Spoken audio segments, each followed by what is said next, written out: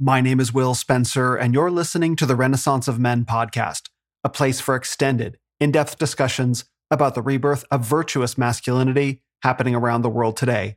My guest this week is a writer and a fighter, a leader and a counselor, God willing, soon to be a husband and a father, plus a brother in Christ, an inspiration, and a friend. From Blood and Rain, please welcome back Arthur Dayne.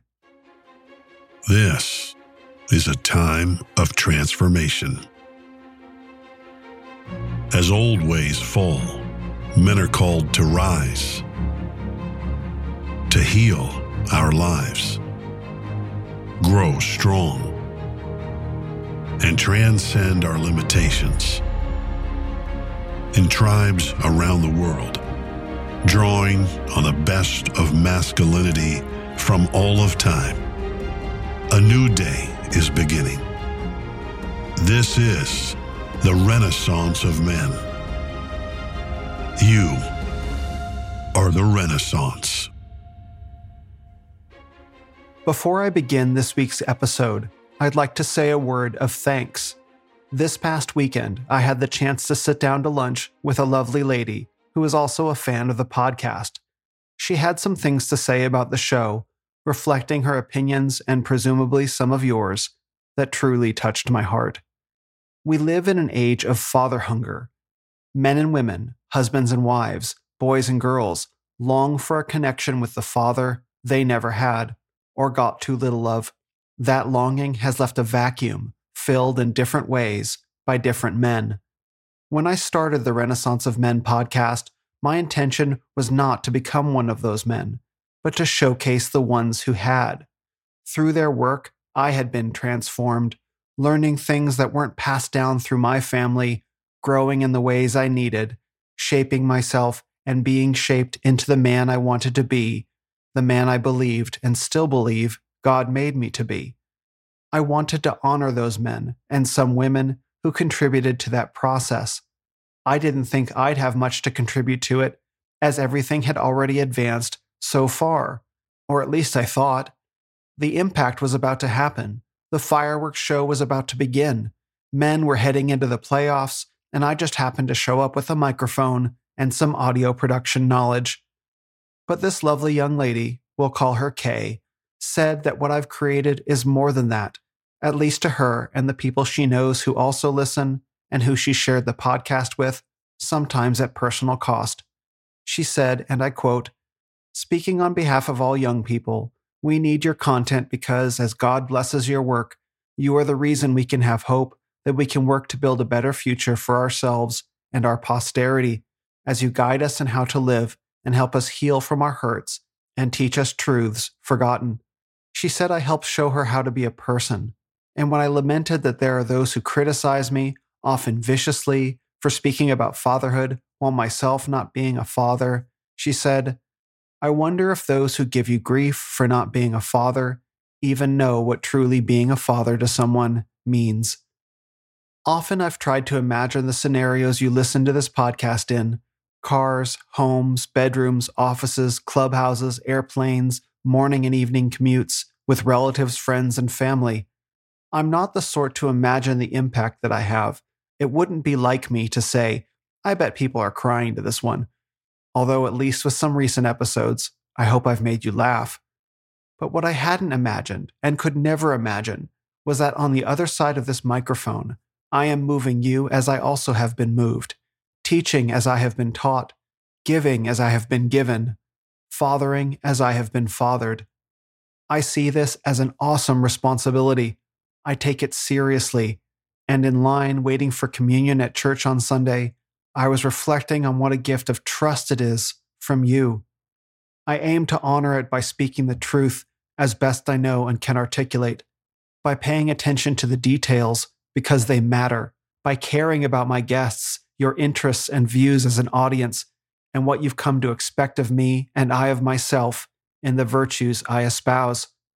And of course, I honor it by reflecting as well as any saved but still sinful man can, with the best wisdom and compassion of my Christian faith.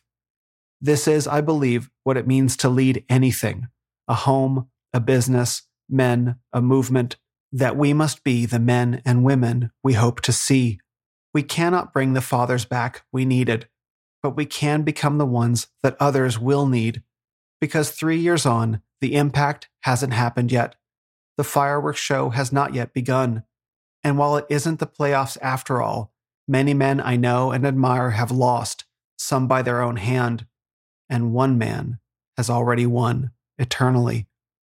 Thank you, Kay, for sharing with me things I couldn't know, for speaking words to help me see the ways that you felt blessed, and thereby blessing me and many others in return.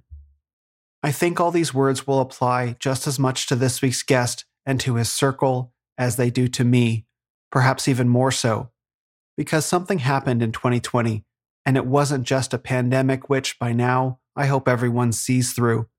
Those events were just the surface manifestations of something deeper, some fundamental cosmic shift that caught us all in its wake. We're more animals than we realize, blessed with intuitions beyond our understanding, and for some reason in 2020, a bunch of men started saying, I need to start a podcast and start writing about masculinity. No, I don't think it was due to lockdowns and having nothing better to do, though in some cases, that's probably true. I think instead it was a response to societal conditions where some dormant part of us said, I've got something to say about this. And then they did. The term unlikely heroes comes to mind. I certainly never thought I'd start a podcast. I couldn't stand the sound of my voice. And I'm sure for many men, the thought of being a public figure seemed strange, intimidating, distracting, but undeniably necessary. Which brings me to my guest this week. His name is Lord Arthur Dane, and you probably know him from the podcast and Instagram page, Blood and Rain. He's a stage-trained actor, a brooding and thoughtful writer, and an aspiring pro fighter whose physique looks a bit like a dump truck with fists. And in 2020, just like me, he felt the call to speak up on matters related to masculinity, fitness, philosophy, geopolitics, art, culture, literature, the SF Oakland Bay Area, which he once called home, and of course, fighting. He's since become a mentor and role model in his own right, leading the men and women of Anti-Fragile Fitness, which I call AF Afghanistan, forward into war. Cultural war, political war, religious war, a war on weakness, gravity, and the other man in the ring. It's been inspiring to watch a fellow man in the arena step forward into the role for men who need him and grow to become his own warrior in body, mind, and spirit, all of which you'll hear in our conversation. In that conversation, Arthur and I discussed the history of American leadership prior to World War I, Arthur's personal vision of leadership, the origins of Anti-Fragile Fitness, F. Scott Fitzgerald and the American downfall, and finally, war. If you enjoy the Renaissance of Men podcast, thank you. Please leave a 5-star rating on Spotify and a 5-star rating and review on Apple Podcasts. Plus, share this episode with a friend so the Renaissance of Men can reach more people. The Renaissance of Men podcast is sponsored by Reformation Coffee, purveyors of fine hand-roasted beans by a pastor in Springfield, Missouri, creating godly prosperity for his household, community, and the kingdom. Visit their website, reformationcoffee.com, and use the code SUBFREE to get 1 free bag of coffee with your monthly subscription. Keep listening to find out more about my mini-series, Will Reforms His Coffee, which will be playing exclusively in the mid-roll of this podcast as I learn to be a bit less of a coffee heathen. Also, I have exciting news. The next edition of the Renaissance of Men digital conference series has been announced, with a lineup of all-female speakers including Annalise from Feminine Not Feminist, Christiana from Dear Sister, Soli Oli, Bernadine Bluntly, Issa Ryan, Martine DeLuna, and special guest, the one and only Allison Armstrong. In this all-day online event, we'll be discussing the virtues of the Proverbs 31 woman. Get your tickets now at renofmen.com/conference. And please welcome this week's guest on the Renaissance of Men podcast. From Anti-Fragile Fitness and Blood and Rain, a brother and friend for all seasons, Arthur Dane.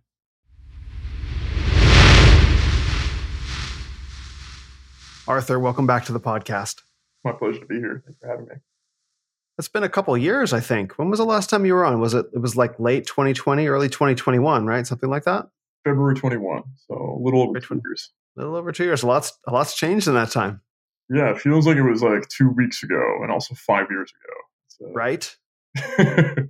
That's kind of how I feel. Like it was like it couldn't have been 2 years ago, but then when I really think about it, it actually does feel like 2 years ago. Everything, I think the world and we both were pretty different at the time, actually, and like in good ways and bad ways. I don't know how to phrase that, but I think you know what I mean. Yeah. I mean, I was still knee deep in my overnight security COVID crucible when I last recorded. That's right. I'm like so far gone from that. It really does feel like much longer ago. But since I was so sleep deprived, everything sort of blended into 1 week of group chats and postings, and I was like, this person got zucked. Like now we're what? Okay, so. You're still sleep deprived, though. Some things never change. Yeah, always sleepless in some capacity. Exactly. Well, you're all that time brooding.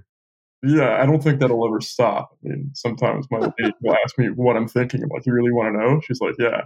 Like, well, there's certain metaphysical truths that I've noticed in certain given circumstances, and I have to wonder whether or not those are from God. And she's like, that's what you're thinking about on a Sunday when you and I are at a museum with my 10-year-old sister. I'm like, yeah. You knew what you're getting into before all this. Come on. So it's literally that meme where the couple's in bed and she's like, I wonder if he's thinking about me, and he's thinking, and he's that's literally you. Yeah, no, I couldn't agree more, honestly. Okay, this is why women shouldn't ask men like, "What are you thinking about?" It's like, well, do you really want to know? Yeah, how much time do you have? How much time? I thought it was me. No, I think this is like if you're of a certain level of intellectual capacity as a male, like you're gonna have like these multiple tabs of lines of thinking, and they may or may not be visually stunning or fantastical. I mean, sometimes I kind of see just in footwork and Muay Thai, like almost metaphysical truths. And recently coaching, a mutual friend of ours, John Hauger, he asked me, he's like, your head moves in a very bizarre way when you train. Can you explain? I was like, oh gosh, okay. Right. So the Fibonacci spiral? And he's like, what? Yeah. What? And I was like, yeah, I actually kind of visualized the ring as 4 Fibonacci spirals converging at one point.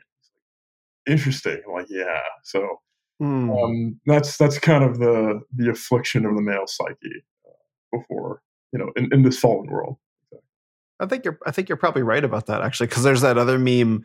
What is it? It's the caveman and the cavewoman showering in the waterfall, and it shows like the thought bubble, where it's like the cavewoman is like a baby and a butterfly, and then the caveman is thinking about the wheel and the club and his enemy. Why is it? Memes tell more truth than I think we realize. It's a new window of communication that I think we've been looking for a long time. Maybe in the past, like we had something else, and that kind of goes under our noses. I was listening to a really great stream about postmodernism recently, and it's talking as you do. Yeah, of course. Talking about Derrida and company and Foucault, and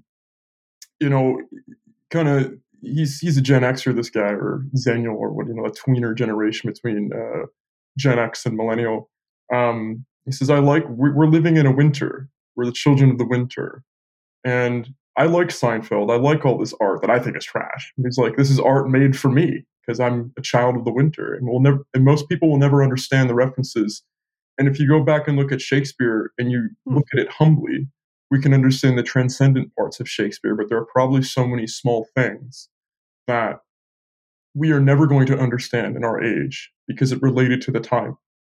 And there was probably something more transcendent. I mean, in the Victorian era, the way people spoke with each other was so subtle because after Victoria lost Albert, she just clamped down on everything.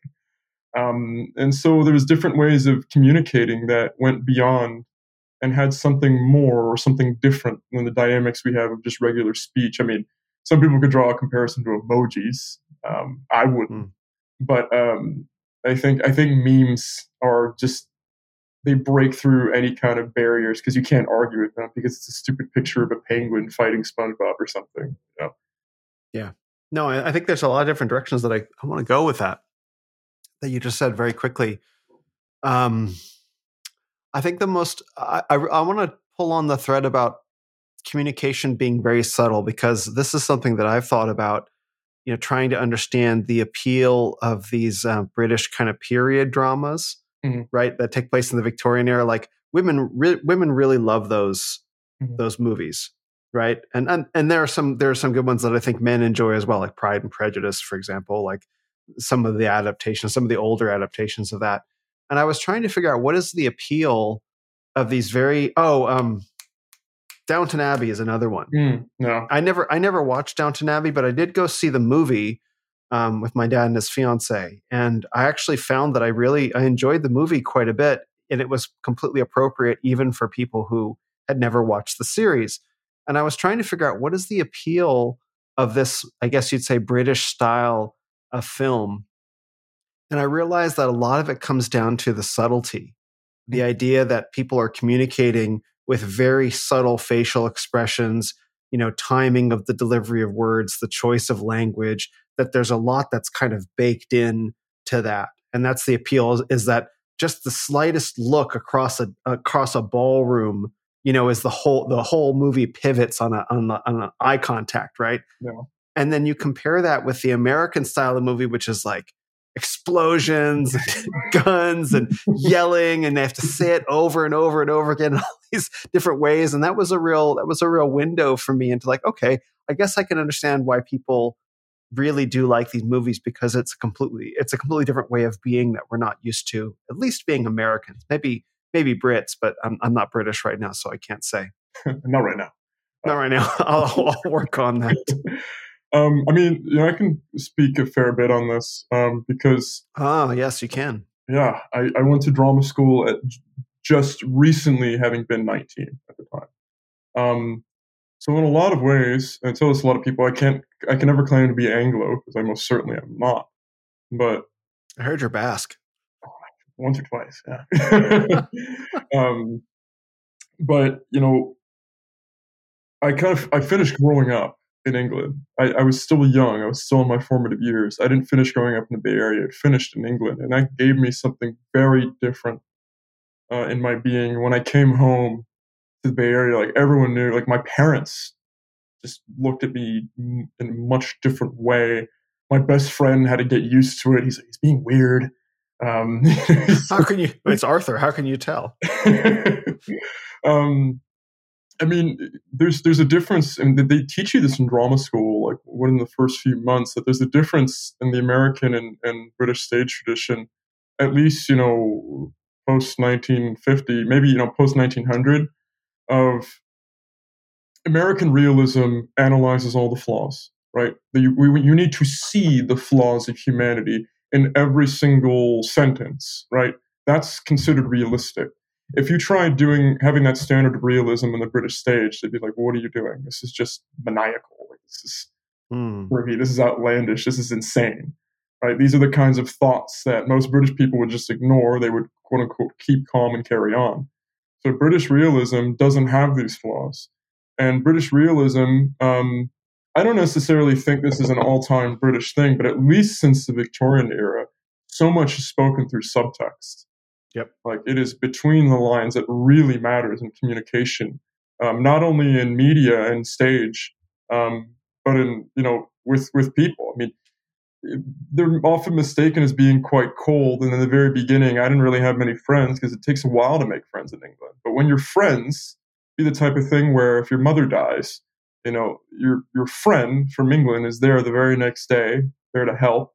And they're going to say something cheeky that you're going to think is really rude, like, "Oh, she was tired of hanging around now, was she?" But her just dying.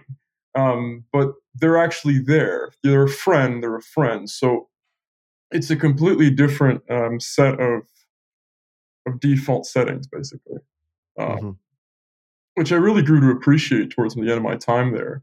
At first, I was a bit bitter, because I just didn't know which way was up. I was communicating like an American, and a very young American from California, of all places, and I had to learn really, really, really quickly to adjust accordingly. But I got a lot more out of life after I did. After you had adjusted to the way that people communicate in England. Absolutely. And to this day, like coming home, Haley Atwell, of all people, was talking about, because I think she has ties to Kansas City. She said, I find myself too outspoken for the United Kingdom and too reserved for the United States. And I think that's a really horrible balance that I've had to endure since then. Haley Atwell, why does that name sound familiar? Peggy Carter, Captain America. Oh, okay. Yeah. Okay, a couple, three layers of reference deep. I think what we understand as American, I hear that. And I think what we understand as American right now, as American style of communication, isn't actually American.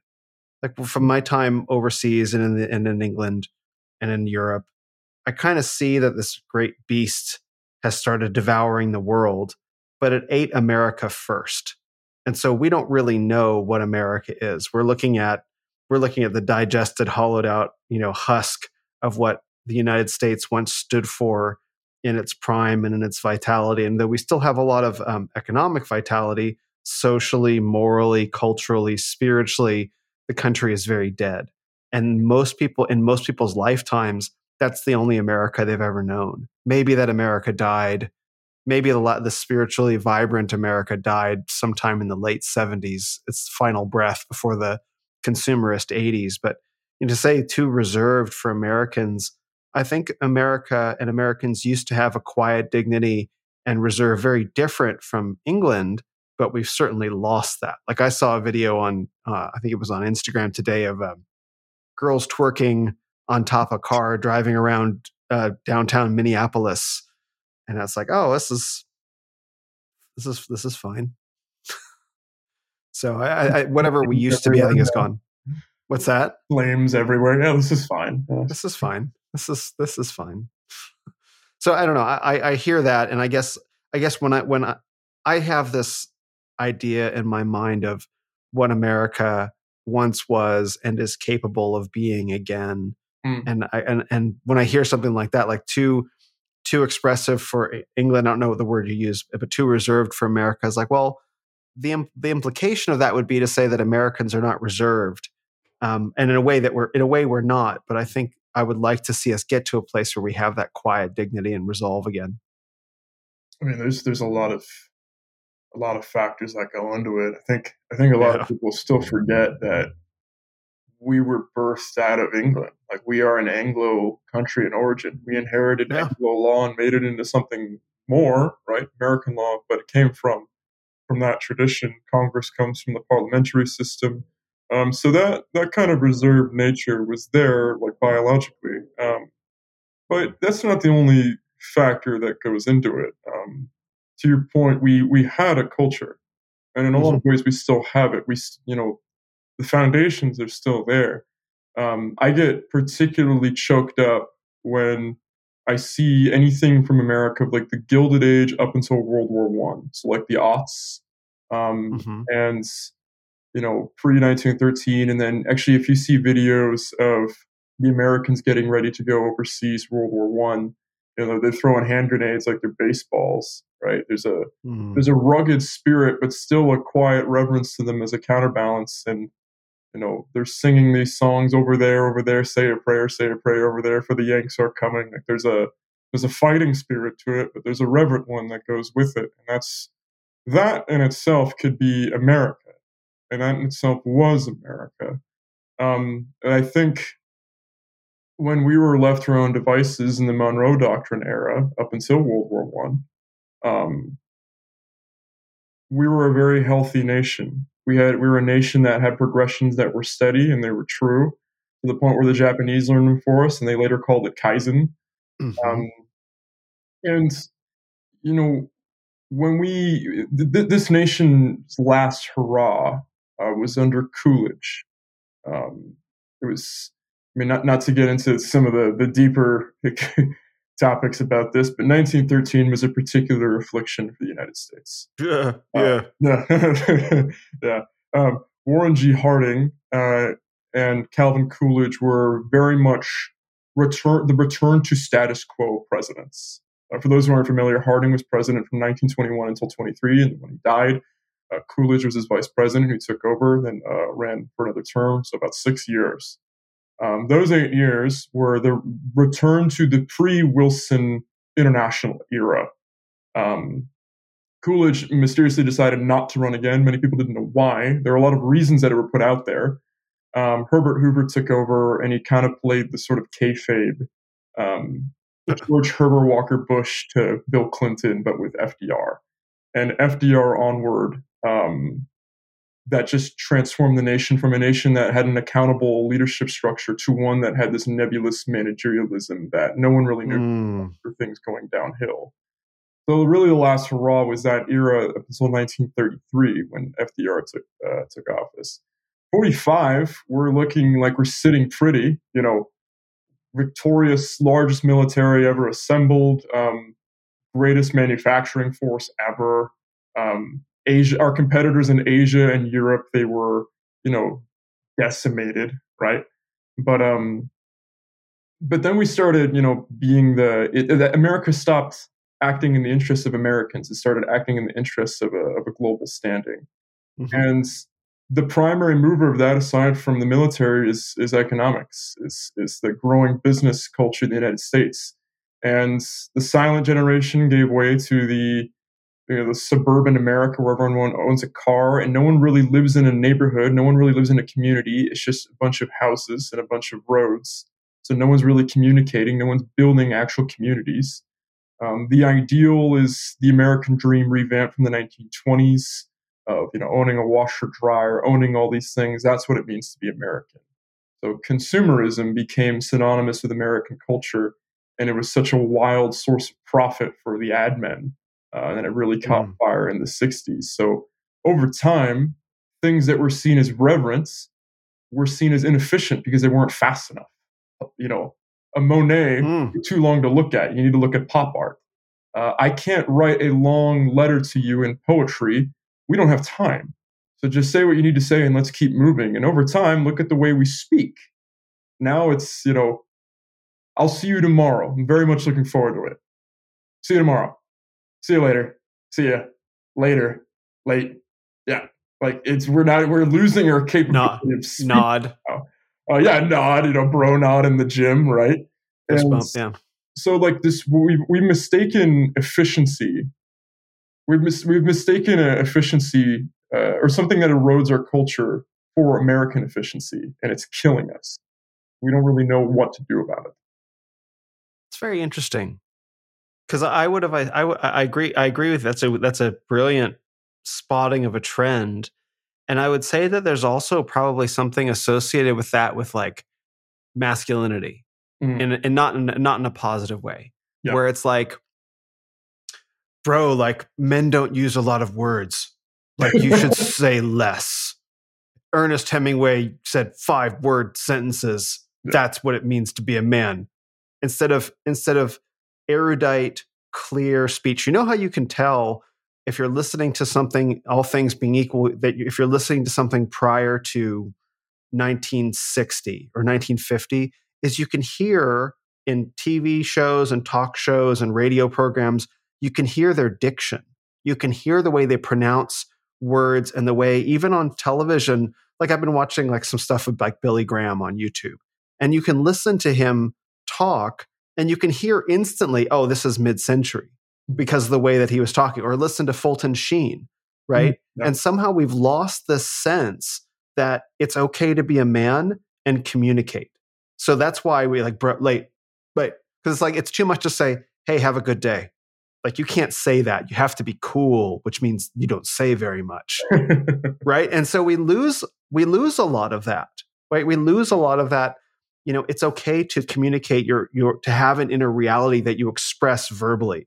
Instead, you can't have an inner reality, man. I'm the Sigma male.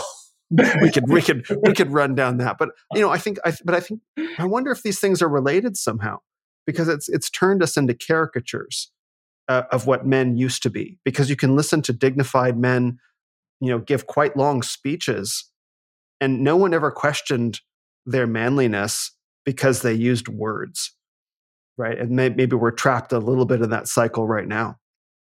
I would agree. I think that's undeniable. I think the question then is the lack of communication come from the lack of masculinity? Does the lack of masculinity come from the lack of communication? Maybe they're more bidirectional, paradoxical. We don't know, but it's clear that's the case. And back then too, I mean, speech was, that old accent of like, whatever it is, it sounds awful. And today I went over to Macy's and I found that they had a wonderful sale and I got something for my wife and I'm sure she'll be very happy. Like that accent was manufactured much like the RP accent was at the BBC in the 30s. But at least it's like something, yeah, you may have quote unquote crafted it out of thin air, but it was elegant. It was refined. You didn't, these are people like Cary Grant and all these old school actors. Jimmy Stewart had a very particular voice, with Harvey and It's a Wonderful Life. But these were strong men, and a lot of those, Jimmy Stewart was a brigadier general in the U.S. Army Air Corps, right? So I don't think anyone's doubting his masculinity and his rhetoric is fantastic. And I was on a Twitter space with Mega Verma like a year ago. We were talking about the importance of rhetoric. And if you want to be a man who defends, what he cares about, right? You're not. A lot of guys say like, I don't want all this talk. Like when it comes down to it, I got my land in the Pacific Northwest and I'm ready to defend it, or I got 10,000 rounds of ammo. Yeah, I'm ready to throw down when it's time. Like, yeah, okay. I speak with my fists. Yeah, well, guess what? I speak with my fists and my words. Exactly. You need, if you're going to defend what it is that you love, you don't want it to get to that point. So you need to develop a certain combat prowess in terms of rhetoric, and that doesn't mean spending 16 hours on the internet, debating with people who are never going to agree with you. Maybe you should go outside and touch grass. But it is an important skill to have, and it's a skill that's lost. And if you go into high school now, speech and debate is seen as like the nerd sport. When it has been. Yeah, it used to be. These used to be vital skills of. Oh yeah, Model UN. Yeah, there it is. Sorry, did I just touch on a sore spot? I mean, you say the letters U and N. It's just Oh no, don't go off. We were onto something important. So. No, that's not. It's not a rabbit hole I'm ever going to go down. No. Recording. But that's that's basically this is it's an important aspect of existence. And it's part of also.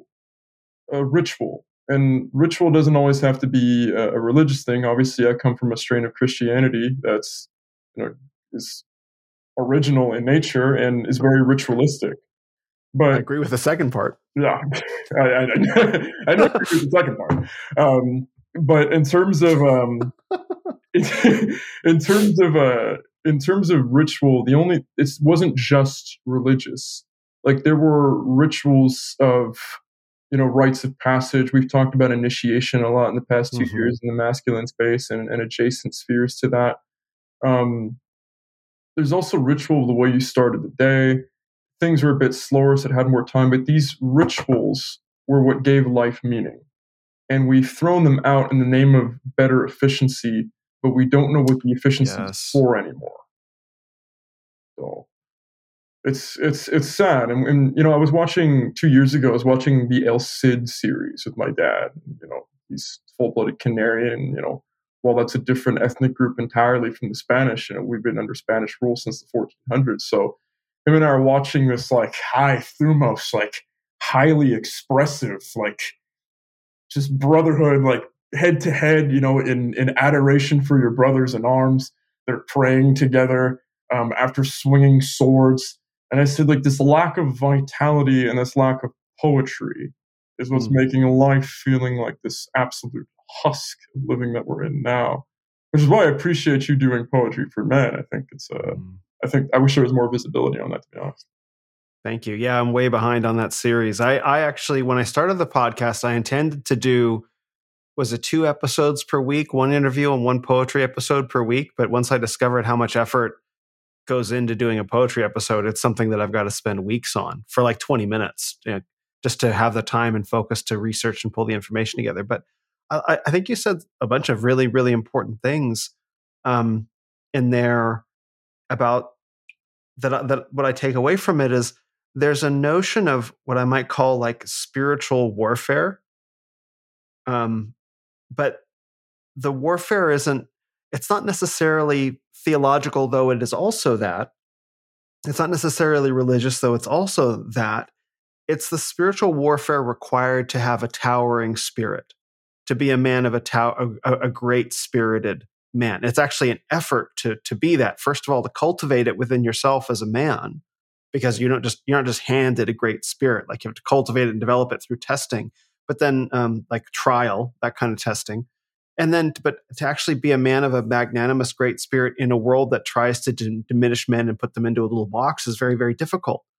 But to be a great spirited man is an act of rebellion. It's a pure act of rebellion today. Not every man can do it, but I think many men aspire to it.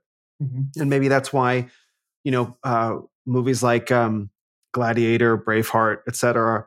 Those are the contemporary versions, but that's why they're so appealing, is that they depict men of great spirits. I guess they have physical prowess, they can fight, they can lead, they get the girl, all of that. But I think what really calls to us is that these are men of a great and towering spirit that we aspire to be. And that, I think, has gotten absolutely lost. Absolutely lost. But I think it calls to us, and there's a component of a man of great spirit who is also, in his own way, a man of letters. Like, one of the things that's forgotten about the movie Braveheart is that William Wallace was educated in France. Like, he grows up in Scotland, and I think his dad takes him away to France, and then he comes back as Mel Gibson, right? And so we don't see that intervening time where he's in France. That's how he knows how to speak French, so he can romance the French princess. But we don't ever see him being educated. He is not a barbarian. He is an educated man, a highly educated man, but we never see that. And I think that's really important, because I wanted to talk to you, and maybe we can start talking about it now, the work you're doing with Carolus Press and these ideas of bringing this. And this is so much of what you do, Arthur, in terms of what you bring: history and theater and education and big perspectives and a larger sense of what's going on, of cultivating this notion of a great spirit. So maybe we can start talking about this, because this is completely neglected in the dialogue about masculinity today. It's completely neglected. And I think it's pointed at, but I think that's the direction that things are going in. Yeah, I mean, I would really hope so. Yeah. If I'm being completely honest, when I first came across the masculine space, my reaction was like, "What is this?" Like, yeah, I know. Like, they're saying all these things about being a man. I'm like, oh, okay. And when I started writing, I was talking about how once upon a time, up until August 2021, primary game plan for me was to be a professional fighter in Thailand. And Europe, and then at age 41, 42, I would retire and I would join a monastery, like a Balam monastery or Mount Athos or something of the like. That is definitely a plan. Yeah. And I said that to somebody, and they're like, "Oh, like monk mode?" I was like, "No, like actually being a monk." I mean, yes, like literally monk mode. Yeah, it's like quite literally. Like, yeah, no, that one guy, like, I forgot this guy coined the term. It's like, yeah, so and so's monk mode protocol. I'm like, no, like going to a monastery and being married, like basically being bound to the worship of God as a profession, prayer being a profession. That is such a bro thing. You mean like monk mode, bro? Yeah, 100%, bro. Yeah, I did monk mode for 2 months, no drinking. Now I'm getting plastered by the beach, white boy summer. It's like, okay, man, good job. I did monk mode for 40 years. I was an actual monk. It's crazy experience, bro. Anyway, yeah. What's that? Pork ribs? Nice. Ask me about my morning wake up routine. Oh, paging Devin Madrano about his memes about my morning routine of waterboarding myself. Apparently, that's my morning routine. Shout out, Devin. Yeah, shout out, Devin. But yeah, I mean, so when I first interacted with the masculine space, and people are like throwing all these and I'm not knocking these books. I haven't read any of these books, but I'm not knocking them. These are books that are recent that have taught people how to be a man. Iron John, various Jack Donovan literature, stuff like that. And I was like, okay, I was taught how to be a man by my father, and I was taught How to Be a Man by Musashi and King David and Saint Christopher and Saint George, Otto von Lettow-Vorbeck. Like if we want to get some really niche World War One, niche World War One. I mean, that's the greatest feat in military history, and most people haven't even heard of it. I have not. I would include myself among those people who haven't heard of it. We'll get into the deep schizo World War One more. Sweet. But, stick around for schizo World War One talk. I could, it's the best kind. 12-hour live stream on that. Don't threaten me with a good time. There will be a link for that later, guys. Probably June. We have a bit more time. It's on my Patreon. No, buy me a coffee. I mean, so when I interacted with the masculine space, I was like, cool. I don't need any of this personally. And at first, I was like a little cynical about it, and I realized like there are guys who really don't have a clue. And my example is literally just going outside and seeing like most men are male, but don't really know how to be men. I was like, that's great. I don't really have too much to say about that. I had a lot of people messaging me saying, could you write about masculinity? And I'm like, there are so many guys who are doing a better job of that already. You, Ryan King, Brendan Schmidt, guys who came before you. I think you guys got that space covered. That's not really what I wanted to do. I wanted to see the cultivation of a martial spirit in everything that men do, because I think that we're in a time that we really need it. And like an affinity for fiction and poetry, and as they interact with the real world, they're as vital as the reality of getting kicked in the face. So it's dealing with things both spiritual and material that I think that are the next steps of restoring society. I mean, we could get into faith, but me personally, I leave faith to the clergy. So what can I do as a layman? Well, this is essentially what I see my ministry as. And I have viewed it that way. I didn't know how like my spiritual father from my church here in Chicago viewed it that way. Him and I had coffee last week, and he said, no, it's a great ministry that you guys are doing, because friends of mine from church, we work out at 5 a.m. And then, especially during the Great and Holy Lent, a lot of us go to Hours Antipica or the morning liturgy, and we venerate icons. Like we're starting our day with hard training, brotherhood, and faith. So that runs parallel to everything that is foundational in faith, or really below in terms of the hierarchy, or you could flip it on its head, say faith is the foundation, but building on that foundation or below that hierarchy, whichever angle you want to look at it. The martial spirit and the poetic spirit I think are what we need in society, especially in the West. When I was choosing my patron saint, when I was getting baptized last year, it was almost like signed, sealed, and delivered. It was going to be Saint George, and then eventually it's like, no, that's not it.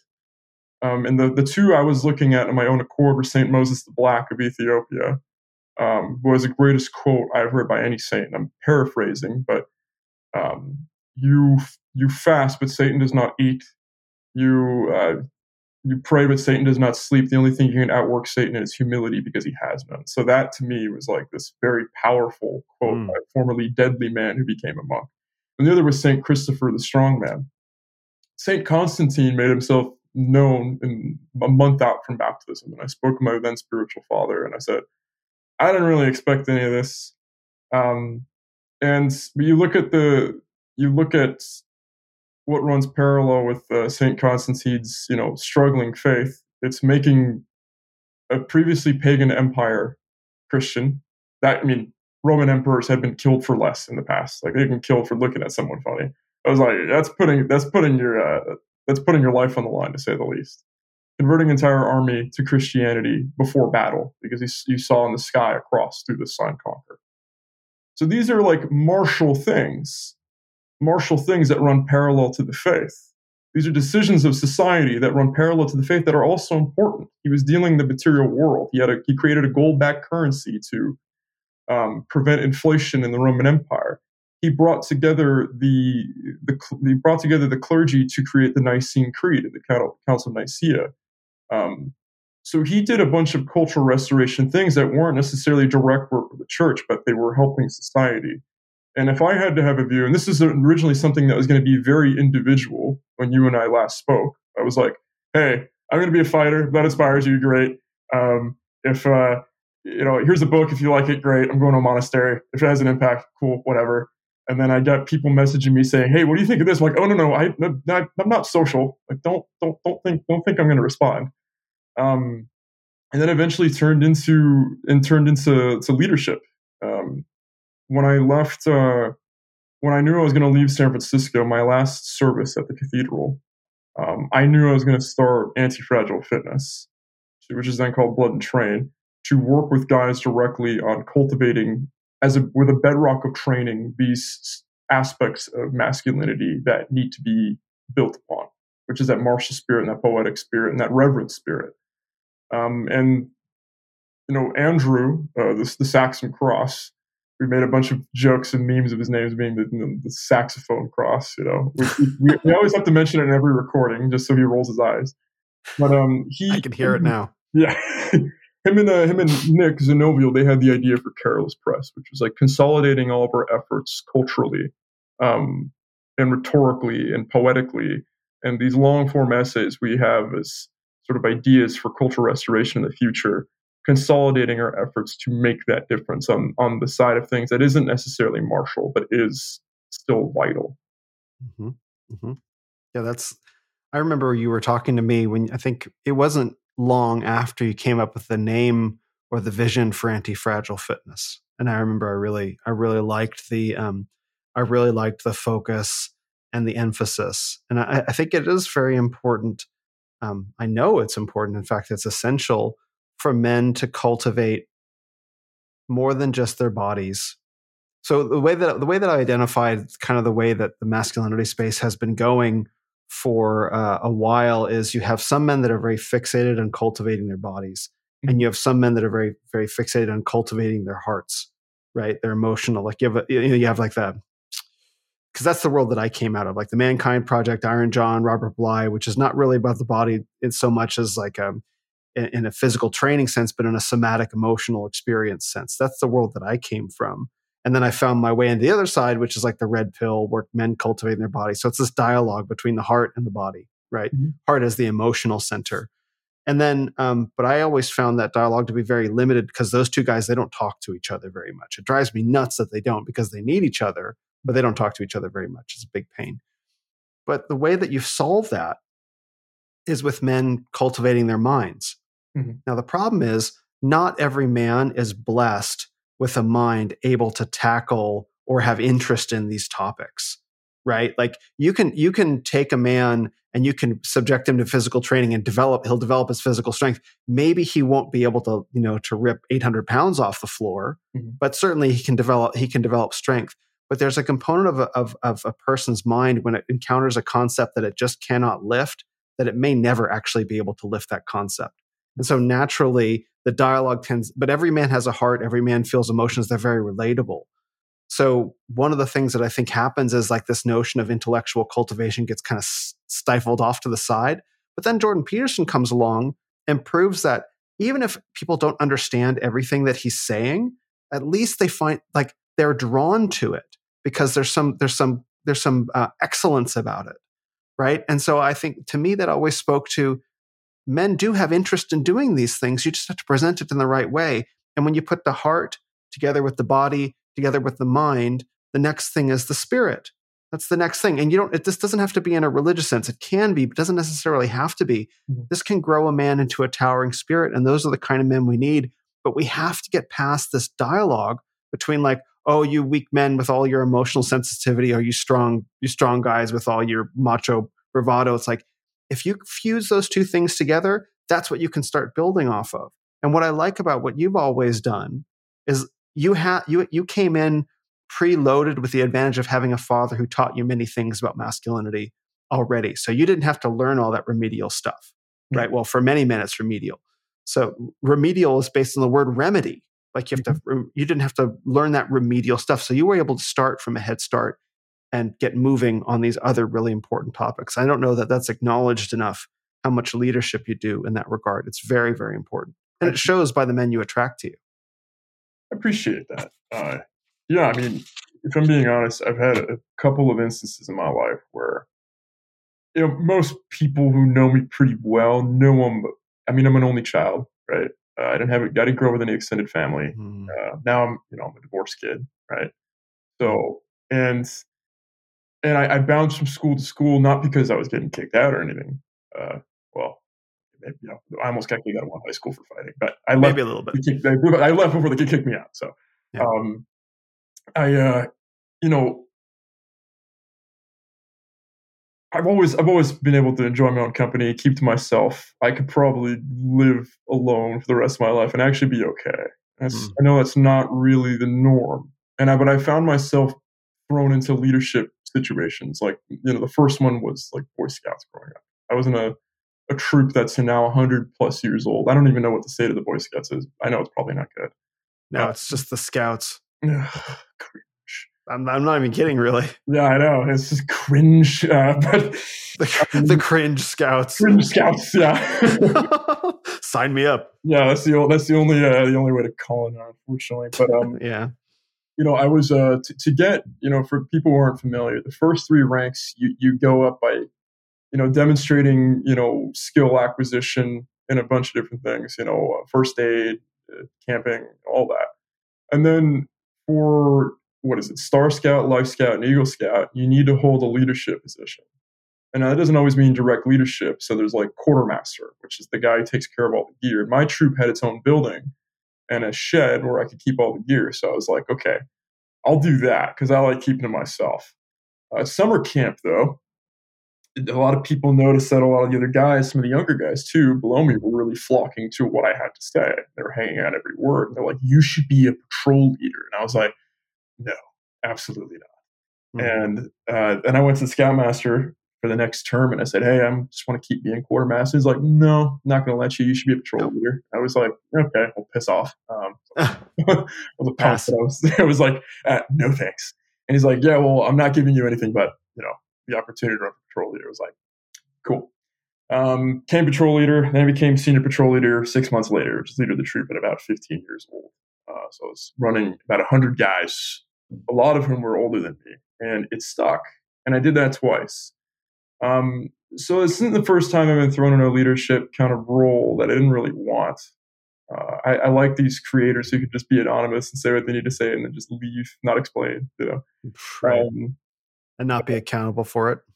Yeah, and I will continually defend a lot of anonymous posters because I do believe you can't have a direct impact with people's lives being anonymous, but you can push some ideas further because they can't discredit it by having a face. Like, oh, he only believes this because he's a cisgender white male. Like, no, you don't know what this person is. He has a profile picture of, I don't know, a squirrel, and he just says something that's making you rethink your entire, bugman existence. Right. So I think there's value in that, provided that you're on our side.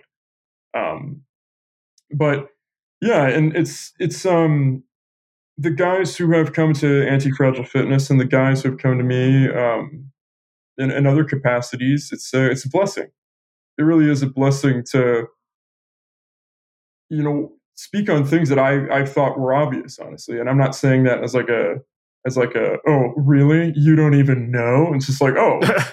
Like for some reason, I just thought other people knew this. So yeah, here's A, B, C, D, E, F, and G. And it's been a blessing seeing guys, obviously physically transform. I mean, I had a guy put on, shout out to Nick Tax, putting on what was like 120 pounds in a squat in like 6 months, just an absurd jump. Oh, okay. I was gonna say he added 120 pounds of muscle. I'm like, that's nuts. Okay. That's a whole person. He became a different kind of being. No. Have you seen The Incredible Hulk? It's a documentary. Humanity has evolved through anti-fragile fitness. I'm not going to road. The sun's good for you. Anyway. So it's not only been a blessing to see things like that, but it's been a blessing to see guys get their life in order with another communal aspect down the line in mind, because I think the one criticism of like Petersonian rhetoric has been it's like, well, it depends on what you mean by successful. Like, oh well, yeah, the weaseliness when you really try to pin it down to something. Yeah. So it's just like that. That's not too many steps away from, well, this means this to me, like woman means this to me, or that, things that are clearly tangible and real, saying, well, this means this to me, is like, well, that's not what it actually is. So being grounded in the reality of the world around you in many capacities, under God, within your nation, within your community, bringing that back to the world around you for the sake of becoming something greater than yourself, being tied to something greater than yourself, not just being an island. That's being stressed more and more in AFF and in Carolus. So it's been a blessing, and I have a lot of work ahead of me. I'm finally, at a state where my body's ready to compete. So I'll be fighting in a tournament this year, and then I'm getting married this year. I'll be moving to Glasgow for 3 months to work in person with some admins for AFF to scale the business and scale and further develop frameworks of personal development that are based on the training. I still have a couple of books I'm working on. It's taking a bit more time. It always takes more time. And there's a lot of other things that Carolus is planning for book clubs and long-form essays that we're hoping, catch legs. I have a long-form essay that I'm writing on Substack about the death of postmodernism. I have a long-form essay I'm writing about anti-culture. So there's a lot of work ahead of me. I don't really know where I'm going to find the time for all of it, but this is how I make my living now, and I couldn't be happier about it. That's better than late night security, right? I mean, to be fair, I started Blood and Rain with those late night security shifts. So that's where this all started. The second iteration. I first wrote Blood and Rain literally 5 years ago now, almost to the day after my first Posca. I mean, it's. I look back on those days of overnight security quite fondly now, because I came back to God through that crucible after being gone for so long. And I started all this work. I started my extensive research that really tied together my methodology of training with those overnight security shifts. I met my soon-to-be fiance through, something I wrote that she shared on my birthday. So that hellish, sleep-deprived, malnourished crucible in the city that I love, that was going through hell, started all this. So I couldn't be more thankful for it. I mean, you took advantage of the opportunity that was presented to you, right? Like, okay, well, I'm going to do this thing that I feel called to do, and I'm going to make use of the circumstances that I have available to me in order to do it, right?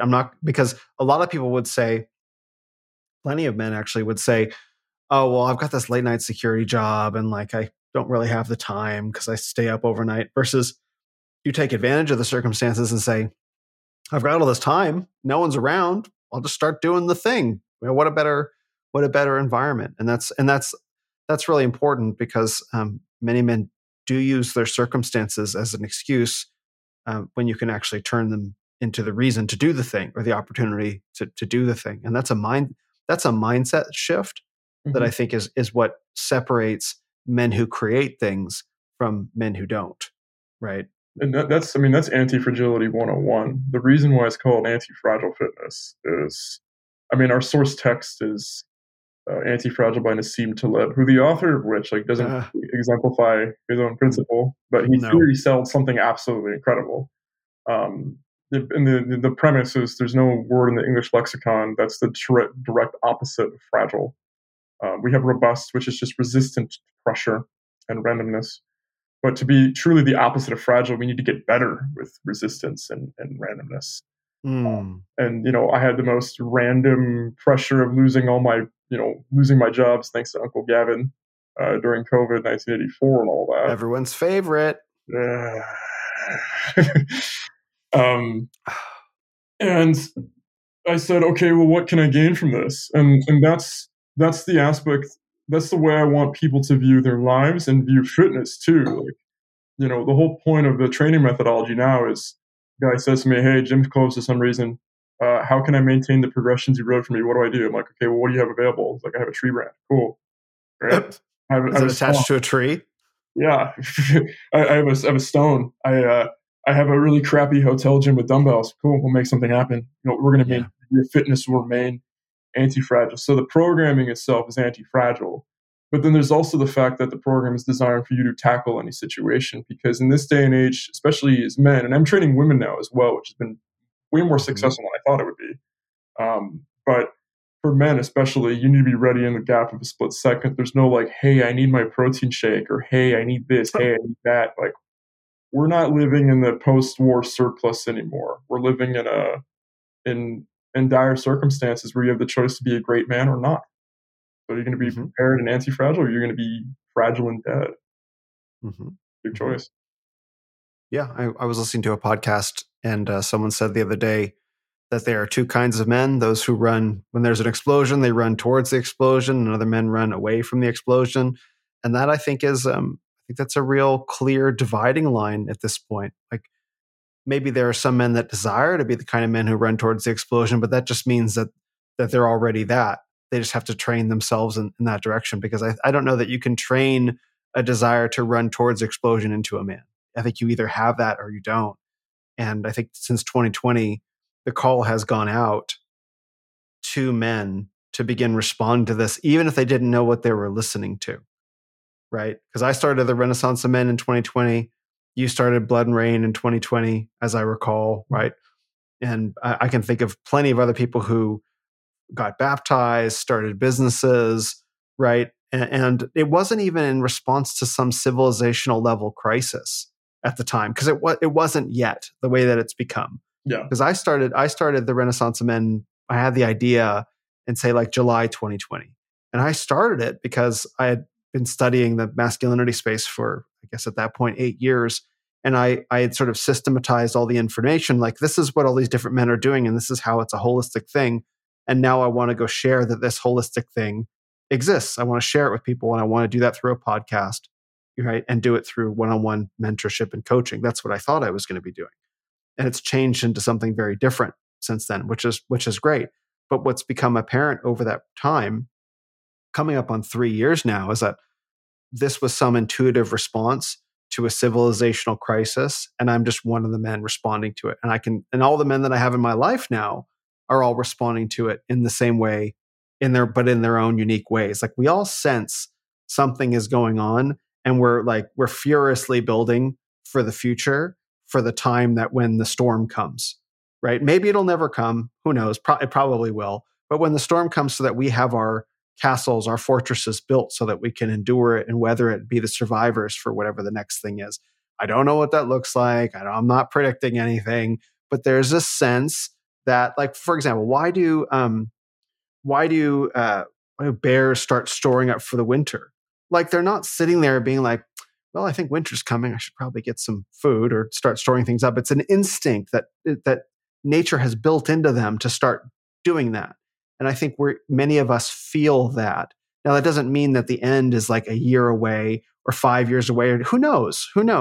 But I think it's significant that many men's instincts are tuned that we need to start doing this now. And it all started at around the same time. And that to me is a very provocative, undeniable fact. What it means, who knows? But I think it signals something. And so now here we are, like 2-3 years later, you and me in particular, because it's been 2.5 years or so, 2 years or so since we last chatted, and we've been building. Yeah. Right. Which is why it's cool to reconnect and see what you've been building since then, and what I've been building since then. And maybe it'd be interesting for people to go back and listen to what the dialogue was back in, you said February of 21. Yeah. Right. Versus I would be curious. Maybe I'll go back and listen and see how we've both evolved as men, just in the way that we communicate with each other and the way that we communicate about ourselves. Absolutely. I think it'll be pretty night and day. I mean, at the same time, it feels like, I had no idea what I was doing. So, oh wait, no, I still don't. So. Yeah, falling upward, Yeah. I mean, it was a fascinating time, to say the least, back then. And, we're in a much different kind of fascinating time now. And, I'm a lot less black-pilled about the future than a lot of guys, Mm-hmm. I mean, I'm not going to lie, I really do enjoy some of the memes of, like, man wakes up to a bunch of friends in balaclava saying, "Wake up! What are you doing? Things have gotten worse." I'm like some of the level of schizo memes are just hilarious. I'm like, if only you knew how bad things really were. Oh, I saw one yesterday that was like, "Hey, the guy in the tank who's turning around, like it's like, it's don't worry, it's not bad. It's gonna get way worse." That meme. Yeah. So that I guess I saw a revision of that one that said, "Hey, friend, you know how I said it's gonna get way worse?" And then it shows like drag queen, whatever. And it's like it's starting. I'll send it to you. Yeah. Like, hey, I told you want to wake up yet, bro? Or no? Yeah. I mean, yeah, it's I'm really not that black pilled about the future. Me neither. I could give you a 20-minute geopolitical analysis. I could give you okay a domestic analysis. I could give you a spiritual analysis. Those are all basically the same thing in their own way. Yeah, I mean they're different aspects of the same shift, right? Yeah, yeah. And there's a bunch of people that I defer to for geopolitics. There's a bunch of people like you have to mention factors of things, right?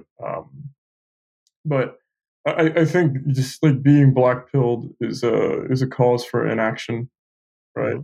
It's like imagine you're so black pilled and you look back and there's an opportunity where you could have done something to change something, to shift the tide, change the tide, and you just didn't because you were like, it's over, bro. We're so back. It's so over. We're so back. So I skip that step. People say like, oh, it's over. We took a loss. Who cares? Seriously, who cares? Mr. Campbell, who cares?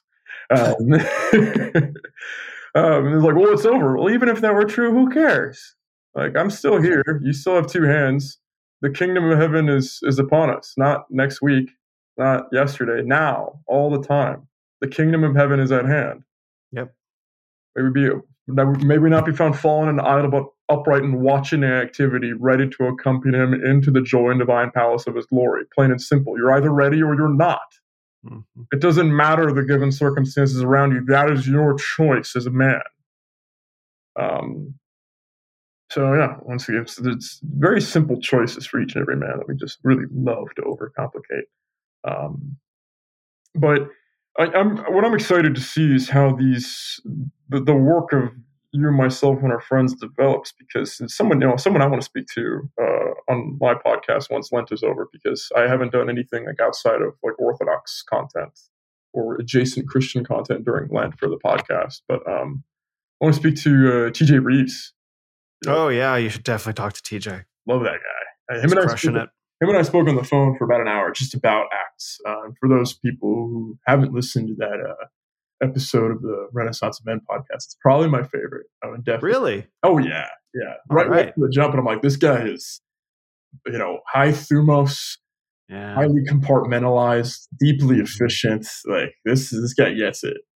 My kind of guy for sure. I'll link that podcast in the show notes. Definitely, I would definitely recommend everyone listen to it. He understands the situation at hand, and he's working to build something that is a parallel network to the quote unquote coming doom that we have ahead of us in blockchain based land ownership. One of the hottest contested debates in the sort of new blank wing political sphere is blockchain really viable? Is it a psyop, right? And right from the jump, it's confused with the CBDC, when really it's something that, if you actually look at the rhetoric of the powers that be, the current regime, they say, they kind of obfuscate it to the point where you're realizing they're creating a false dichotomy of either it's a government controlled thing, or it's this radical thing that needs to be shut down. And neither are actually true. Maybe you could say radical in the sense that it erodes the power of the current regime, which is a good thing. But there's no way in which government can actually, they can regulate it. They can say, hey, you can't own Bitcoin, but it's very difficult to enforce. So I'm looking forward to seeing how projects like his develop, projects like the Renaissance of Man, projects like Carolus. There are people who are very much rooted in regenerative farming. People who, like, even Tai Lopez is mm-hmm. working with Joel Salatin to really, yeah. Tai Lopez is working with Joel. Cringe Lopez, yes, he is. decidedly less cringe and working with Joel Salatin for the sake of regenerative farming in this country. He's borrowing some of Joel Salatin's non-cringe cred. Yeah, exactly. He is so like LA cringe. But he's just taking a step in the right direction in that regard. In efforts that, in my mind, I've been very open about the fact that I ripped off the format for my podcast on the Jocko podcast, but I'm also ripping off like a long-term pursuit from Jocko, which is origin. He's like, why can't we make jujitsu gis here? Like, why can't we make jujitsu gis here in America? We can't. I'll do it. Do it in Maine, where I'm from. I'll have domestic manufacturing, pay people a living wage, teach them a skill. You know what else Americans wear? Jeans. We'll make jeans too. We'll make boots too. And it's like, that's, the return of domestic manufacturing. That's another project I want to see, like a kind of movement see happen. So be interesting to see where we are 2 years from now, as men, and in terms of these projects and how these projects are interacting with each other. It's probably the most exciting thing to come from our neck of the internet. And if it's staged just on the internet, it would just be, it would be like theory cell, circle jerky nonsense. Mm-hmm. And I think a lot of people, younger cats have messaged me saying, how do we get back to the sphere the way it was like in 2021 when it first came out? Why would you want that? Yeah, I was like, yeah, man, it was a lot of fun. Like when we first met Letters from the Ruins and Totally Not Anacreon and Greater Myth and Neo-Libertate and the Saxon Cross and all these people. It was so much Jonathan West. All these people. It was a lot of fun getting to know everybody. But, writing some cool posts on Instagram isn't the end all be all. We are actually supposed to take that somewhere, and that's what we're doing now. Well, it's actually war now. I mean, I think I'm probably just going to title this podcast just War. Nice. Nice. No, but I mean, it really is the case and that's come about, I don't know, in the past year or so, as it's become really clear.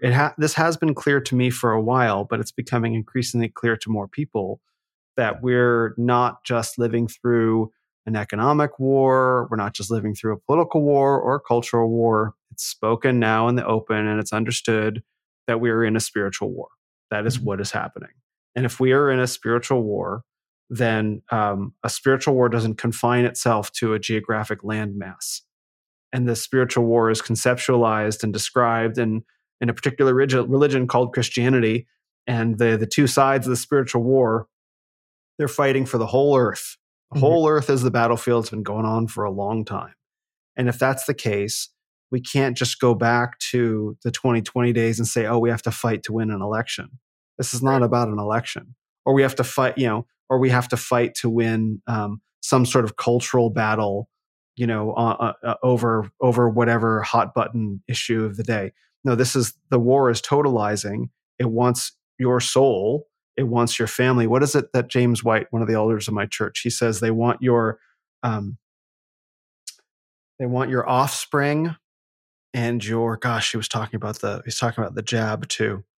Anyway, so he's basically saying they want your bloodstream and they want your offspring, right? Like it doesn't get more total than that, right? They want to indoctrinate your kids, and they want to inhabit with chemicals your bloodstream and your, we might say, spiritual configuration. That's a whole other topic. And that's it, period, forever. And you talk about central bank digital currencies and crypto. They want to be able to switch you off from the grid. That's what they are. That's what a central bank digital currency is. If you do wrong, think your money goes away. Bye. And Elon Musk talking about Neuralink with a chip in your head. All these things, like it's wild to be talking about these things. They're real, and they're physical manifestations of a spiritual war. And by 2023, there's almost no excuse. Certainly by 2024, there's almost no excuse for a man to not acknowledge that reality. Yeah. By this time next year, right? But then also, I think men are seeing it in their own lives. They're seeing it in their own hearts. They're seeing it in their own bodies. That you can blind your eyes to the war and not see it, but it's going to show up at your front door. It's going to knock on the door. It's going to show up in your wife. It's going to show up in your friends. It's going to show up in your kids and schools. Like, it's everywhere. And what are you going to do? Like, you can't ignore it forever. That clock is running out. So you either show up and fight that war or you surrender.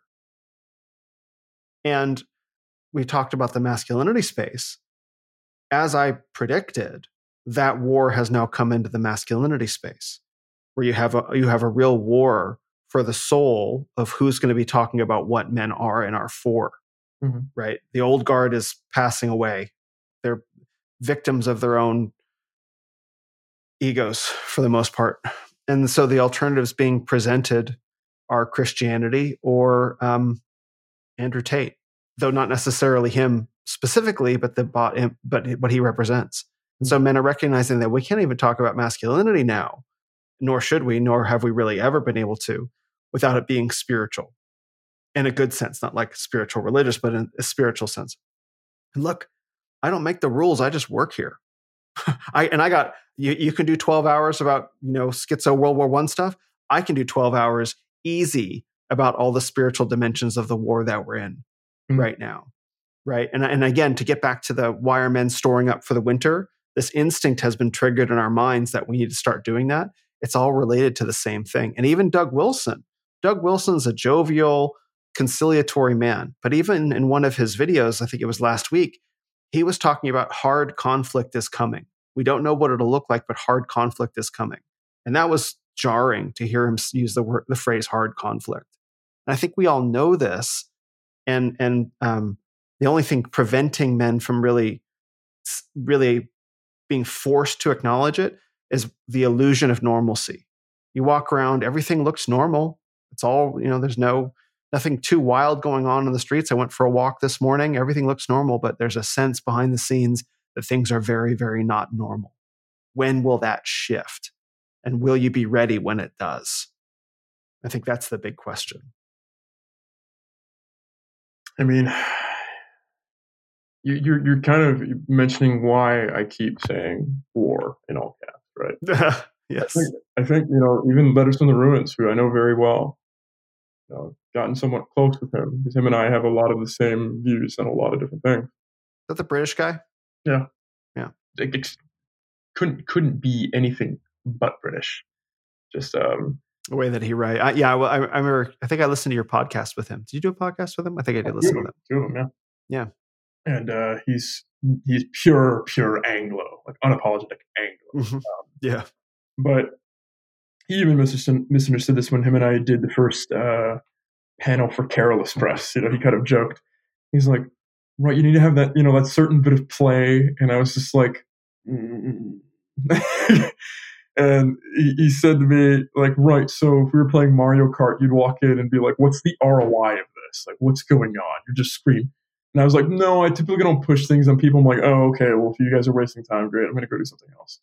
And he says, generationally, it's supposed to be a bit of play with children. And although you may, enact pure fascism on your children and just scream war all the time.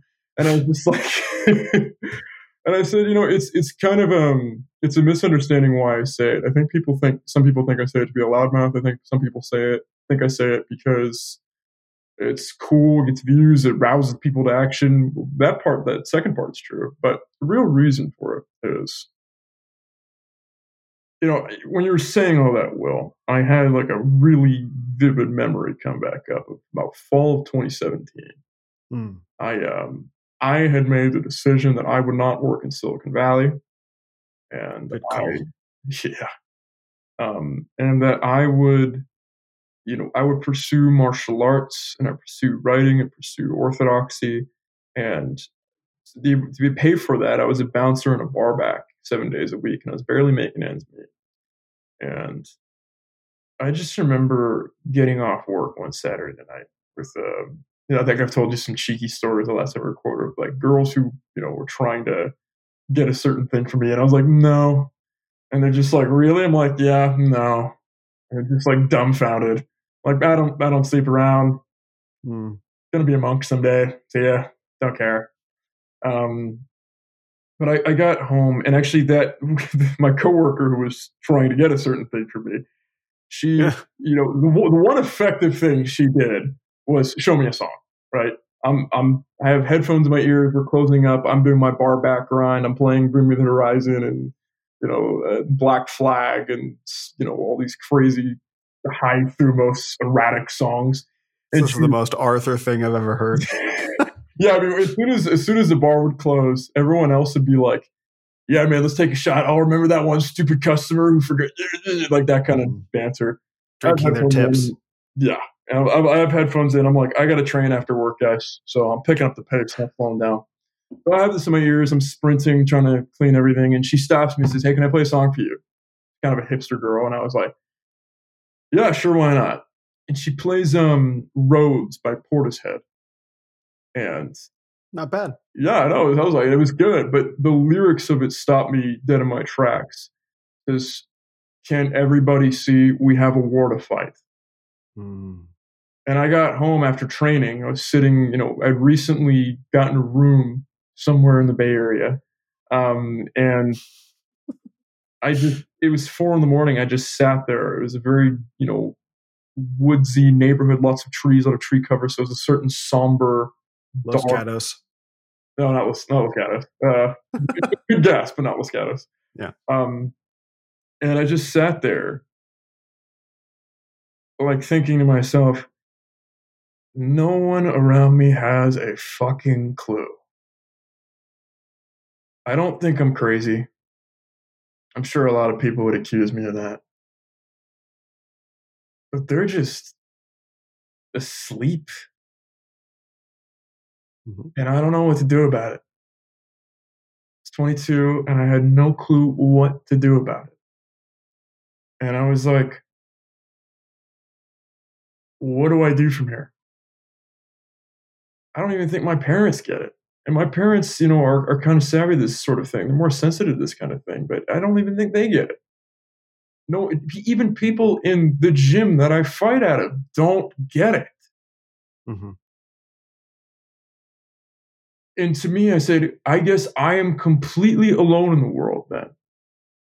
And the only thing that I feel called to do is to write and to fight. And when I can't do that anymore, I will try to be with God. I will try to pray to God and hope that I will get into his kingdom. That's it. Nothing more. And what was refreshing about, the beginning of all this, like during COVID, because I was delivering food for DoorDash on my bicycle in downtown Oakland, a place that was descending into madness, especially during George Floyd. Oh, I remember getting off work in downtown Oakland, and I saw someone spray painted on the cardboards of buildings boarded up saying, "The night is dark and full of terrors." And I saw the horde coming down Broadway. And I said, everyone has lost their fucking minds. It's gotten worse far sooner than I ever could have possibly imagined. I tried ignoring this for a little bit, and I can't ignore it. It's real. It's as real as I thought it was back in 2017. And that's how Blood and Rain was born. And there were more people who were receptive to that.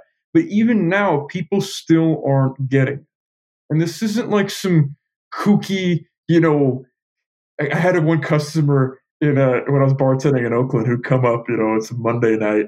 It's just me, the bouncer, and my bar back. And he's looking at us. We're building a good rapport with this new customer. He says, "Hey, man, it's the police."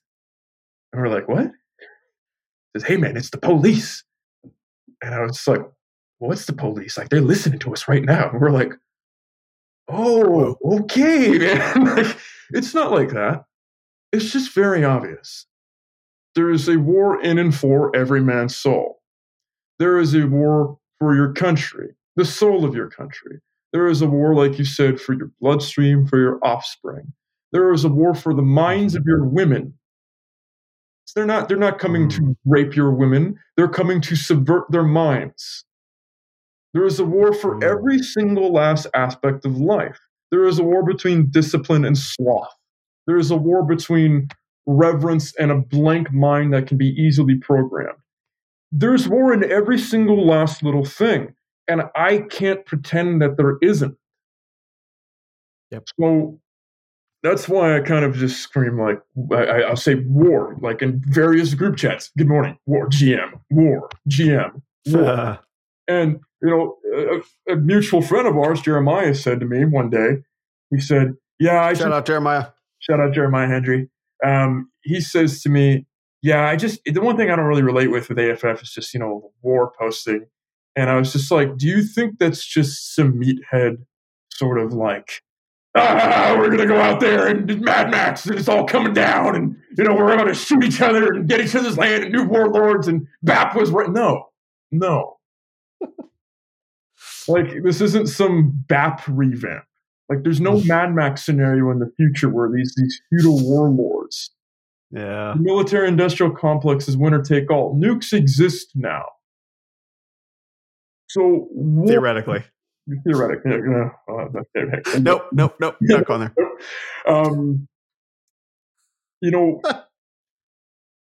Like, there's these subtle conflicts of life in every single day.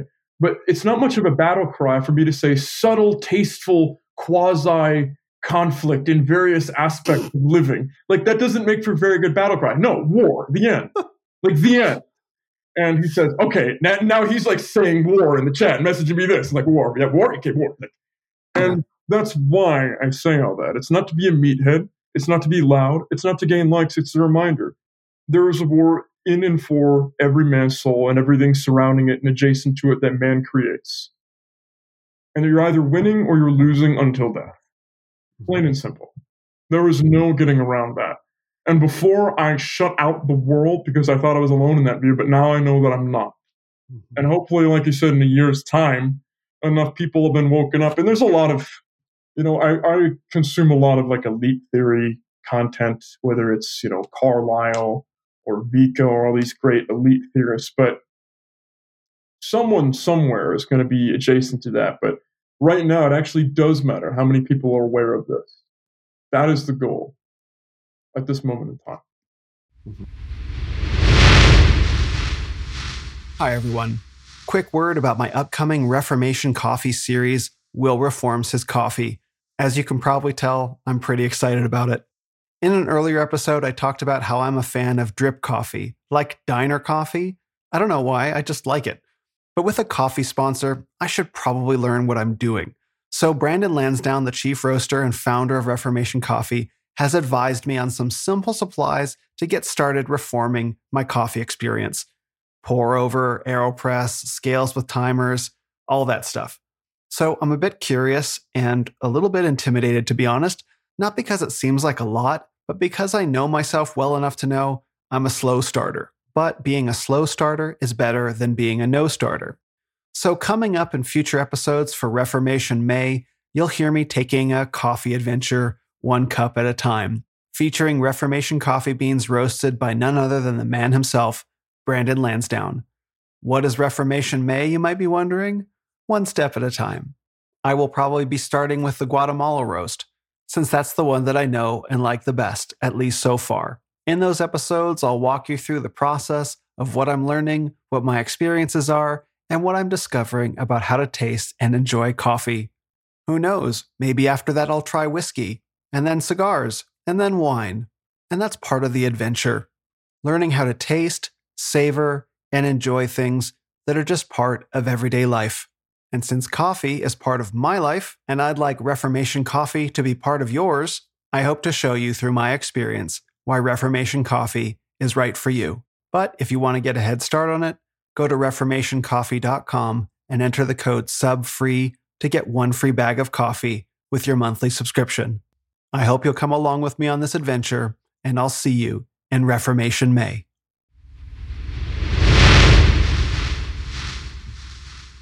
It's funny, when you started posting war, whenever that was, I think I understood it intuitively. I wouldn't have been able to articulate all the dimensions of it, but I understood that was the spirit, that it wasn't a meathead thing, Well, it was also that, but it was like there was much more. Yeah, right. There was much more behind the scenes, in terms of the meaning. Like it wasn't just a particular form of battle cry about what you're supposed to yell when you walk into the gym. It's about a total approach to life. And now here's the thing. Here's the thing that might not be obvious about it. It's not that you're necessarily declaring war. it's also that. But it's that war has been declared on us. That's the thing. And I've said this multiple times on different podcasts. War was declared on humanity openly in 2020. That's what COVID was. It was a declaration of war on humanity, that all of your freedoms, that all of your civil liberties, all of your money, all of your mind, all your freedom of thought was all going to be taken in for eternal bondage. Total declaration of war. In fact, the way that I articulated is that the long march to the institutions was successful. That's Gramsci. Over the course of 50, 60, 70, 80 years, however long that was. And COVID was a coordinated, all of the institutions turned at once on to become parasitic on the people. Now, it had been happening slowly, gradually for decades, but 2020 was it was undeniable that they had all turned on the people. And the thing is, most people who aren't attuned to differences in their environment, because everything changed simultaneously all at once, people didn't perceive a change because they couldn't sense the spiritual valence of what had just happened. But that declaration of war was made, and war has been waged and is being waged against us daily, weekly. If only mind war, psyops, one after another. Who knows what they're even about anymore? Probably the psyop is just to get you thinking like this is obviously a psyop, so you get trapped trying to figure out what the psyop is. That's the only thing, is like just get your brain turning on it. And so we're under assault from all these different angles. And I think you were the first person in what you articulated to verbally declare war back with the word, right? It's not conceptual. It's not men do hard things. It's not show up. There's all these different ways that we can encapsulate the same spirit as a response to the circumstances that we're faced with. And you just cut it all down and you just said, no, war, right? And that's... Yeah, absolutely. Yeah, I first got, this kind of like idea just saying war, like that act of just saying, war in all caps, from the late, great Marvin Hagler, the marvelous Marvin Hagler, toughest boxer of all time. For those of you who aren't familiar, he was one of the four kings of boxing in the 1980s, Roberto Duran, Sugar Ray Leonard, Thomas Hearns, and marvelous Marvin Hagler. And this man lived the way he approached combat sports the way I strive to approach combat sports. He would rent out an off-season motel in Cape Cod, sleep on the floor. He would do his road work in boots, backwards. And he would scream on the beach, war, right? Because he understands the stakes. Like, it's not like this show. Like, you're getting in a ring and throwing bones at someone. Like, that's serious. The only step up is guns, like actual war. Like you're out in Baghdad. Swords would be a good click up from there. Yeah. So bladed combat, Song Pod, all that. But the thing about it really made me upset when he died from something in 2021. He died from suddenly. Yeah, he died from suddenly. He died from suddenly in 2021, unfortunately. That's terrible. Yeah, and I was hoping to meet him one day. I say, hey, you were one of my biggest inspirations, not only as a martial artist, but as a man.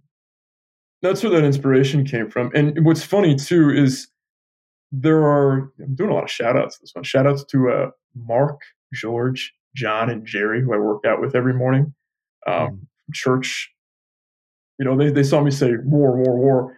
And I think even they may slightly misunderstand what I'm saying, because we're doing this high thumos, working on the morning. We talk absolute crap to each other sometimes. Nice half reps, man. Good job. Yeah, nice. Basically, people misunderstand what is effective in combat. They think just outward barbarian, like screaming thing, like this raw aggression thing is effective in combat. And it's not.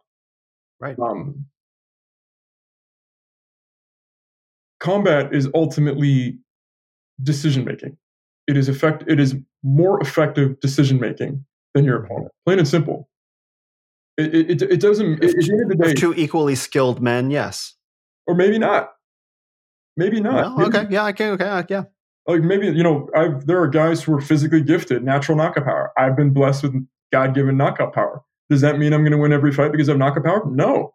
I may not have the opportunity. I may not make good enough decisions relative to my opponent to actually be able to use that knockout power effectively. Fair. He might pick me apart from a different angle. He might have longer arms than me. I can't close the distance. He's making Deontay Wilder versus Tyson Fury, right? He's got case in point. Absolutely. Yeah. Deontay Wilder might be the most naturally gifted knockout artist in the history of combat sports because that guy's technique is horrendous. And he walked. I mean, he said it himself too. Every martial arts pundit, whether in the boxing world or the MMA world, like Firas Zahabi or Max Kellerman, like they know that guy has no technique, but it almost doesn't matter because he walked into the first fight with Tyson Fury weighing 209. That's not even really weighing as a heavyweight. That's still cruiserweight range. And he managed to knock him down in the 12th, which, Tyson Fury summoned the gypsy spirit and got back up. But the other two fights, he just got outworked. He got outmaneuvered. Tyson Fury made better decisions than him. He's not. Tyson Fury isn't more physically gifted than Deontay Wilder. It's not even close. It's not even remotely close. So that is effective combat. How do you make effective decisions? Well, you're actually not that outwardly aggressive. You're not that outwardly emotional. You're clinical. You have a motor to you. You have a pace to you. You have an undying will to compete. But that's not all it takes. It's not about who wants it more. It's about who makes better decisions. It's about who's the most clinical. It's about who's the most non-emotional. People have seen me write articles, quote unquote, assassin's mindset. The most effective combat mindset is the assassin's mindset. I need to win. It doesn't matter. I mean, in certain cases, it matters how you win. But when it's life or death, the other person is coming for, let's say it's an assailant with a knife. Someone's coming for you, your wife, your children. Are you going to think about, whether or not he's going to be okay? No, absolutely not.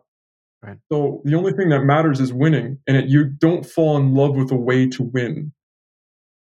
You find the effective decision that allows you to win, and the people behind you, depending on you, will be better for it. And that's really what I'm calling on everyone when I say war. It's like it's a step further in some ways than what Jocko says. But Jocko obviously has seen far more combat, scenarios than I ever will. Well, God willing. Hopefully it doesn't descend into pure madness and we're all on to defend the country or something like that, right? But, he says, he's kind of cheekily, does the snooze button press itself against your finger in the morning? And he says that, and it's very uplifting for people. What I haven't really heard him say lately, and I hope he does with his reach, is all these little decisions contribute to an overall greater war that more people than just you or your immediate community depend on in terms of effective decision making. That is key. That is vital. It's the most vital thing I could possibly think of in our era. And it's most likely not going to look like guns in the street. It's not going to look like, I got my AR from Palmetto State Armory. Probably not. It's going to be, are you going to opt in or out with your family? Are you going to opt in or out with these agendas? You're going to opt in, or are you willing to starve? Are you willing to lose a job? Are you willing to move states over your bloodstream or over just being adjacent to people not being able to enter places for the sake of the sanctity of their bloodstream and your bloodstream? Are you willing to live like that? Are you willing to make those sacrifices? Are you willing to make those decisions? That's war. Plain and simple. Amen. Right. And are you willing to start right now making the decisions that you need to make, however small, to begin moving in the direction of, like, if you have to act, if you have to say no, if you have to stand up, if you have to move, if you're not currently prepared to make significant radical changes to your life to protect your bloodstream and your offspring, if you're not in a position to be able to do that, are you willing to wake up right now and start making those millions of small and large decisions to begin getting yourself and your family in a direction of being able to do that? Because you will have to. I don't think it's hard. I don't think it's hard to imagine that some sort of the vision that's coming in my mind, and I don't mean this in any kind of like prophetic vision, but it's like this wall of flame. This, it's not going to be a flood, right? A flood will just come and washes everything away. A wall of flame will come and just consume everything that there is to be consumed, right? Just torch it all up. If you're not prepared, and I don't know what that looks like. Like, I'm not prophesying anything, right? I'm not prophesying this kind of disaster, that kind of disaster, but there's a feeling of there's so much combustible material around, so much kindling and the social tension and the economic situation and men's weakness of lives that if anyone wants to just come along and light it all on fire, there's very little, and there's also very little societal constraints that would prevent that from happening. We used to have that. We used to have it. The social fabric probably used to be flame retardant, that now we don't have any social, I want to write that down. The social fabric used to be flame retardant, but now I don't think that's the case. And so you have all this kindling lying around. And so when the wall of flame comes, are you going to be able to move and respond to it intelligently, dispassionately, with a plan that you've already constructed ahead of time? And if you're not in the place to be able to do that, are you willing to go to war with yourself and with your habits and with your weakness to get yourself and a family to be able to do that, to fight the real war when it comes? And I would say that's a giant difference between men who are doing that are anywhere in the process, because I don't think it's appropriate for men to look at each other and say, that dude's prepared and that dude's not. And I'm only going to, we know guys like that. It's like, I only look at the guys that have everything squared away and I ignore everything else. Right. Mm-hmm. I think that there's a higher level of resolution. Like, is that guy trying? Is he putting effort in? Maybe he's not all the way there. Maybe he started yesterday.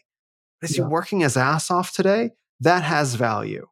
That has value because, if you want to get eschatological about it, obviously, I think it's clear that we're living under a lot of the pastors that I listen to.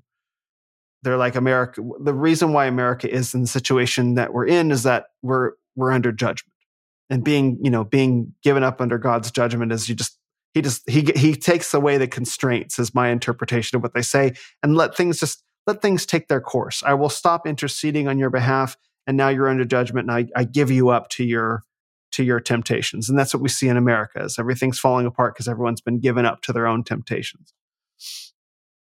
And so eschatologically, if God hates sin and punishes wrongdoers and evildoers, why has that not happened yet?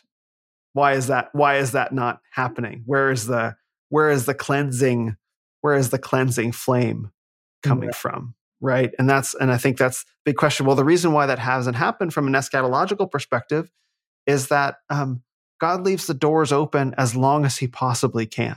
Absolutely. Right. And so there's a component of like, hey, we all, as much, and you and I have run into this with some of the people we know, like there are so many guys that are cheerleading for the apocalypse. Bring it on. I got my guns. I'm all ready. Let's warlord in the wasteland. Let's get it on. Right. There's a lot of guys that are like that. It's super cringe. And meanwhile, there are those of us that are like, this gives us more time to prepare and more time to bring as many people along as we can. And that is a fundamentally different view of reality. That is a fundamentally different meaning of what it means to be a man. More time, good. I can save more people. Versus like, can we get this on? I want to start killing people. Yeah. There are dudes that are like that. And I guess, yeah. And actually a year later, from some stuff that went down, I'm very grateful that the dudes that I had in my life that were like that are gone. Now I can finally actually put that to rest inside my heart. I'm glad that the men that I had in my life that were like that are gone. They're actually ultimately a liability. Yeah. No, they're legitimately a liability. I mean, so in AFF, right, I get guys coming from all kinds of backgrounds. Right, I do have an ideal of what I want a man to be capable of. I want to be squared away in a certain way. Some guys show up like that. Some Yeah. guys, they are squared away and they're sharpening the saw. Like, hey, I've been at this for a while. I heard you guys some great program. I'm like, cool, let's get to work. I have fighters, I have soldiers, I have border patrolmen, I have first responders. I got all kinds of guys in there. That was always about AFF. When you first told me about it, like serving with anti-fragile fitness needs, those communities, I was like, yes, 1000% do that. Yeah, I love working with guys like that. I love the guys, and I love training the women in AFF too. They're on top of it. Shout out Sarah. Shout out Sarah. Shout out Stephanie. Basically, I told this to one of my guys a year ago. I said, there are guys who are not there yet in a lot of different ways. And I think a lot of guys are surprised that I'm not just like going to them and roasting them.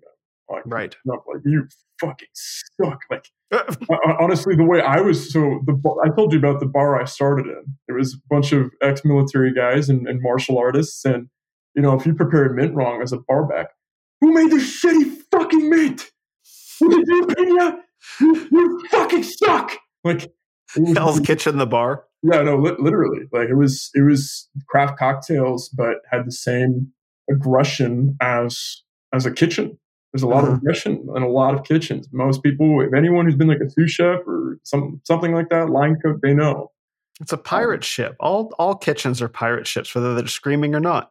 Absolutely. And so they're surprised that I'm not like that. And so I take the view of St. Paul, as I can be all things for all people. You have to God meets people where they're at.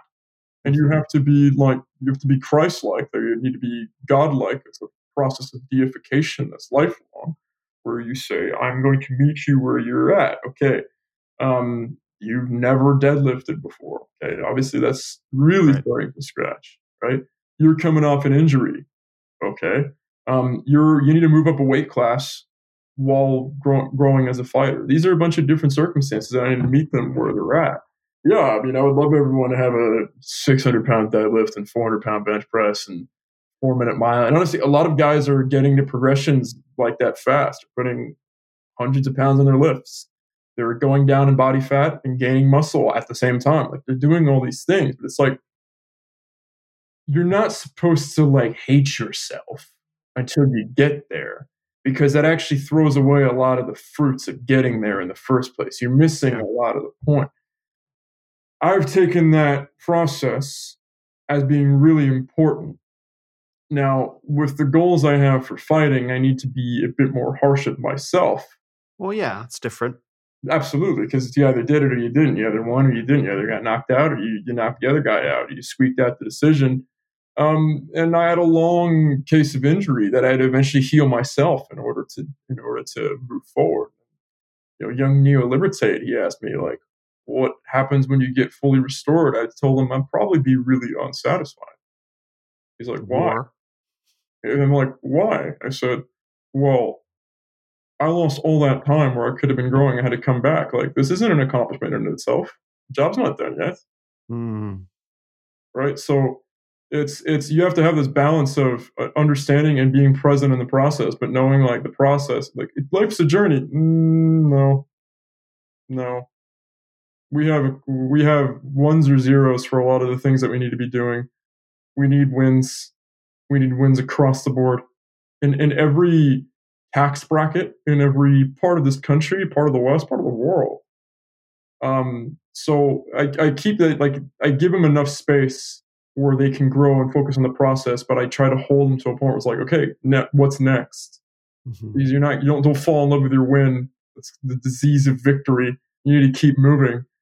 And to take something, to move towards something that could potentially be an initial black pill and understanding, but if you kind of get to the very end of it, you realize it's actually a good thing. There's a book written by Nima Parvini that came out a year ago called The Populist Delusion. Right? There's this. I've heard of this. Yeah, I think of you and I've discussed it briefly. I said, there's this idea that if enough people wake up, and I just discussed it being the case, and this part's true, where enough people wake up and we can rise together, we can make a difference. Enough people can opt out. that isn't enough. Right. That's important. But if you get into the world of elite theory, you're going to know that elites replace elites. The people don't replace elites. Okay, I can get down with that. And usually the way this goes is a vanguard elite emerges, right? So they, have enough successes, enough skill, enough resources where they can gain enough attention from the people to support them in their efforts, and that mass reaches around these elites, and they displace the current elites. Usually, it's not this this amazing conflict like the War of the Roses or the English Civil War or something like that. It's typically that the current elites lose the will to rule. Now, look at Rome. That's what happened. Look at the state of the United States government. Look at the state of the current thought leaders. It doesn't even know. People are saying like January 6th. No, it doesn't really need to be violent. Violence actually isn't going to do anything because we're in a weird stalemate that's going to exist forever of two-way existing. But there's also the military-industrial complex that's not going anywhere. So it's whoever is the thought leader, who's ever the new elites that have control of that realm of the world, whether it's business or whether it's a military-industrial complex, whether it's government, those elites are going to dictate what is going to be done with all those resources. But if you actually look at the state, I was watching a speech of Tony Blair addressing Congress in 2003. It's really just a meme. Like it's the funniest meme I've ever seen of like, this is British guy, academic agent, actually who is Nima Parvini. And he's like, Tony Blair is running everything. I'm telling you. And like he calls him the Dark Lord. I just get such a kick out of it. But I was watching because of that meme. On my YouTube suggestion was a speech of Tony Blair addressing Congress in 2003, saying I think it was basically, we're with you for Operation Iraqi Freedom. But you just looked at like the spirit of Congress, like the caliber of people, like the physiognomy of everyone in Congress. Like that was still a capable, like willing to rule government. In 2003? 2003. Yeah, this is the first term of Bush still. Yeah, first term of Bush before he was reelected. Like they weren't acting in our interests, but they were still capable. You look at. Okay, I can get down with that. And pretty much, the United States government has been capable for the most part, and that's really around that time when it started to taper off. And they're capable of destruction of the well-being of people, but still capable. Now the kind of destruction that's being made, you look at, I saw Joe Biden's State of the Union. You just hear it and you look around. It's like, these are the people running America right now. My goodness. Well, they're not, but. No. And then you look around the world too. It's like, really? Like, these are the people in control. They just strike me as people who are less and less willing to rule. So why am I saying all this? There will eventually emerge people who are capable. This is very much Thomas Carlyle 101, great man theory, right? It's not necessarily a Caesarian thing, right? It's not necessarily we're waiting for the next Napoleon, right? No, not really. That's the whole great man theory. What will emerge is a bunch of people who have been influenced, maybe by the people, maybe by the tide shifting of the crowd, as Gustave Le Bon would call it. See these people opting out of all these things that were seen as gospel. And then even starts to raise an eyebrow for someone who could potentially be a new elite, maybe a captain of industry, maybe a thought leader, maybe a potential politician, maybe someone who could own a bunch of farms and switch them from a farming technique that strips the soil and to regenerative farming. I don't know. But the only way these people are going to be removed is we have a vanguard elite. And that is going to emerge in a very particular way. It needs to be inherently decentralized as a start. Because if you notice, if anything emerges that's too powerful, counter to the current regime's interests, you just get smited. It's just like... Or subverted from within. Exactly. We were talking about Jordan Peterson. That's not the same guy anymore. I agree. I'm not going to sit here and pretend that he's irrelevant. He did nothing. No, he did a lot. He did a ton. Yeah. But he is not the same guy. Yeah. So you need to have a bunch of different efforts. We need lawyers. And I'm really just echoing Nima Parvini's point about this when he consolidated all the work of the elite theorists and said, this delusion of populism needs to end because we need to realize that, we need elites on our side and we need them backed by the people.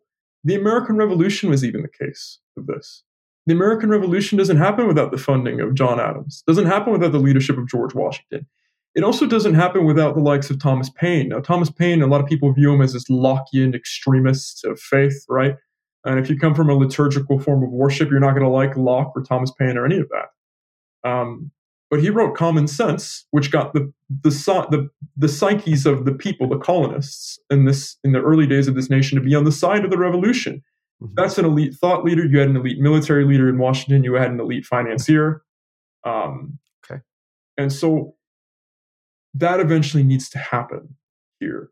And so for those of you listening saying, that's probably not me, I'm probably not that guy, that's okay. Like, that's not the big, it's not over. It's not. There are things that you can do in your immediate given circumstances that you would be shocked how it could influence someone. It could trickle to someone who has the resources. So as long as we as a people, we stay on the task at hand, we fight the war that's right in front of us, those people will eventually emerge because they know that there's a demand out there. I agree. That's probably the best articulation of elite theory that I've heard, because it sounds about right. That not every man is called to what we'll call historic greatness. Yeah. But I think, and this is also where the flaws of like the whole like alpha mindset kind of breaks down. It's like, first of all, no one is alpha in every circumstance, right?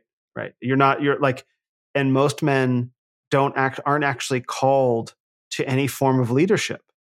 For real. Some men literally just want to belong. It is sufficient to them to belong, and they're happy doing it.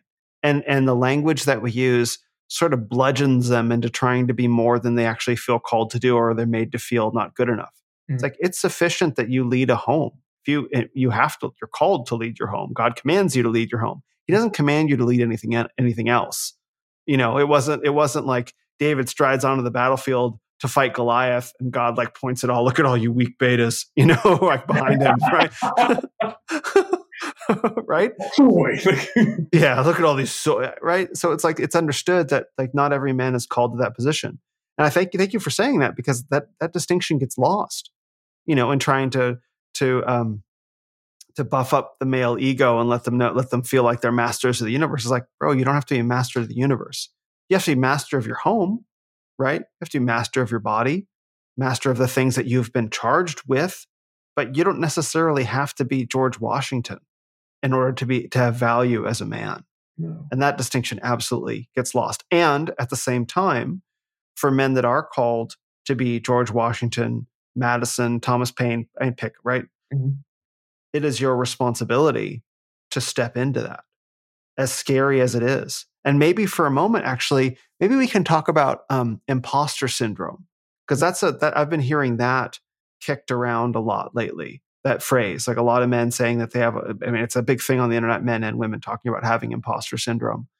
And I guess it sounds like a psychologization of something that's normal. Like, how can we pathologize this?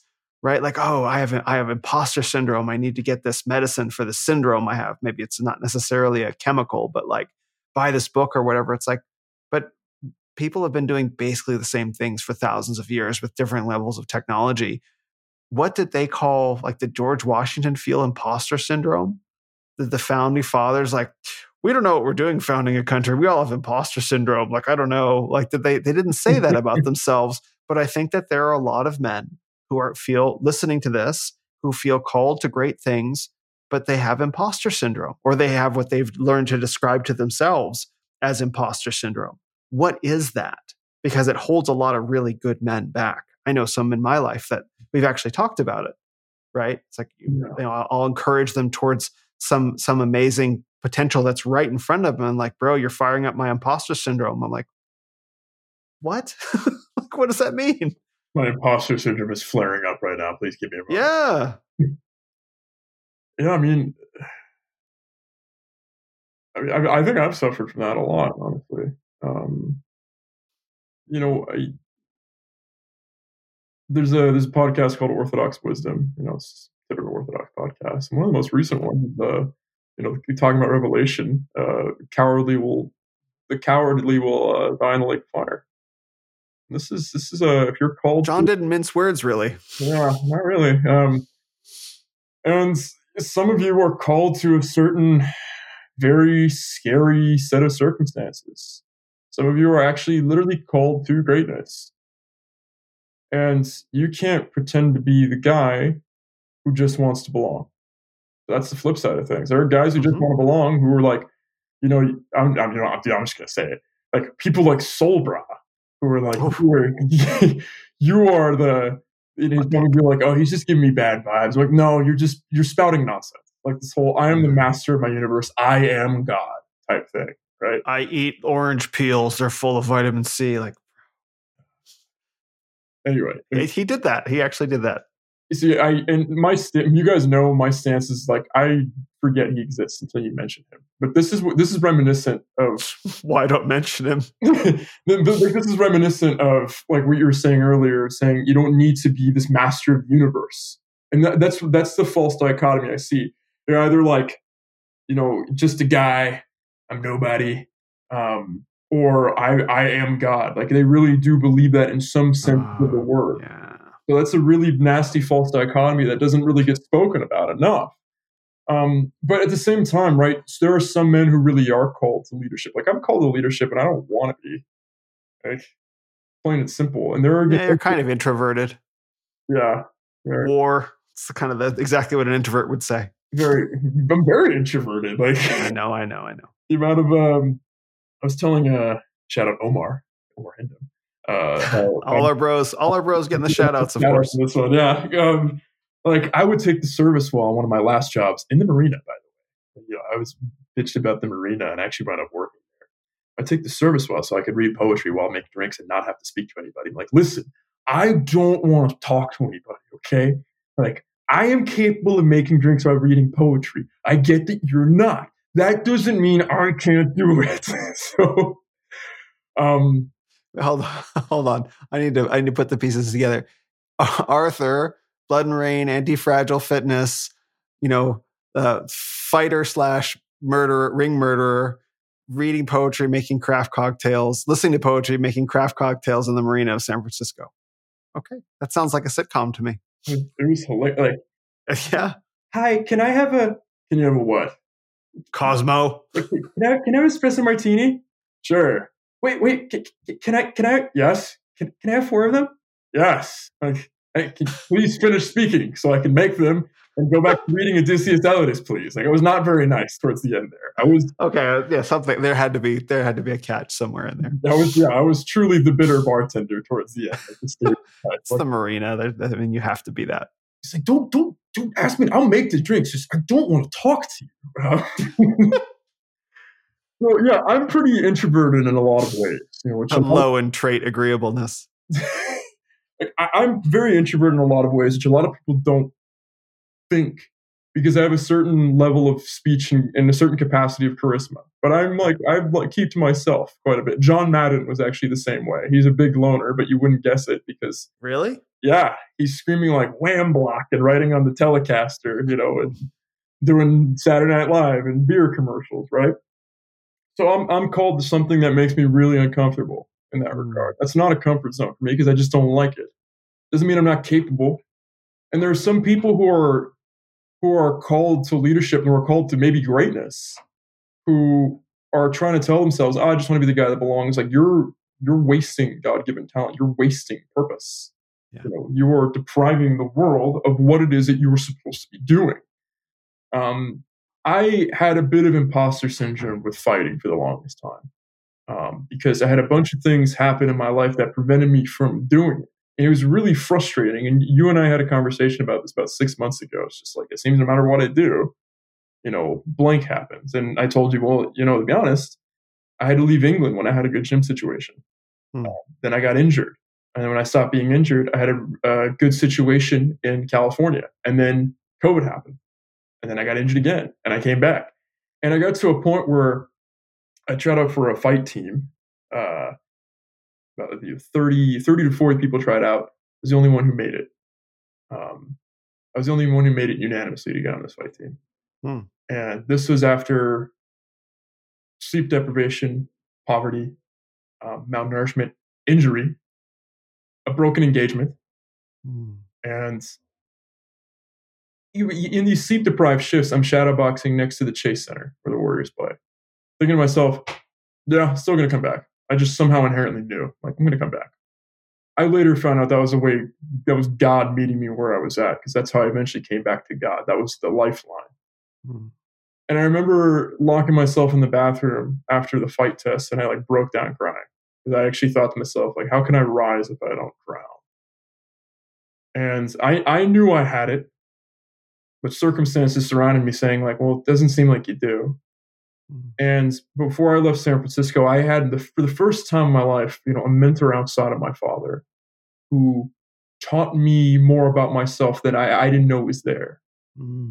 And him and I had an understanding. And, he's a guy who was burned in the past. We're both kind of introverted. We both served as bouncers and told things to various women. Like, he's literally said to one woman who was trying to chat him up, I have no dick. What? One woman's trying to chat him up, and he says, I have no dick. I don't have anything you want. Get out of here. Like, I'll solve that. No. The same level of outlandish, sort of like, yeah, piss off. I don't want to talk to you. I have no dick. That'll work. Yeah. And the same approach to combat, the same temperament. Like, he understood me a lot more than I initially thought he did. And I remember before I had to leave San Francisco, and I did not want to leave. I had to leave due to given circumstances forcing me out due to, as we discussed, a certain thing. But I just remember a passage with him. The threat of suddenly. Crazy. Don't get too excited now. It might be fatal. Yes. My heart. He said to me after a pad session, I remember him looking at me in a certain way. He stopped, and he had managed a pretty prestigious fight team before this too. And he says, you have an incredibly high ceiling. You can take this as far as you want, to the highest level. There are plenty of guys who are big and strong. You're big, you're strong, you're fast, you have a gas tank, you have a high IQ, you're light on your feet. Like, there are very few guys who come in to this with all those attributes. And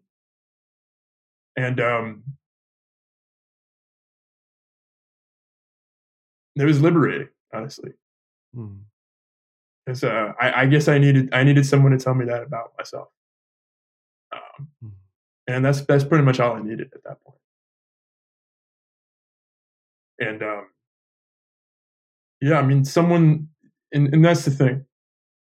Someone somewhere is going to tell someone something about themselves.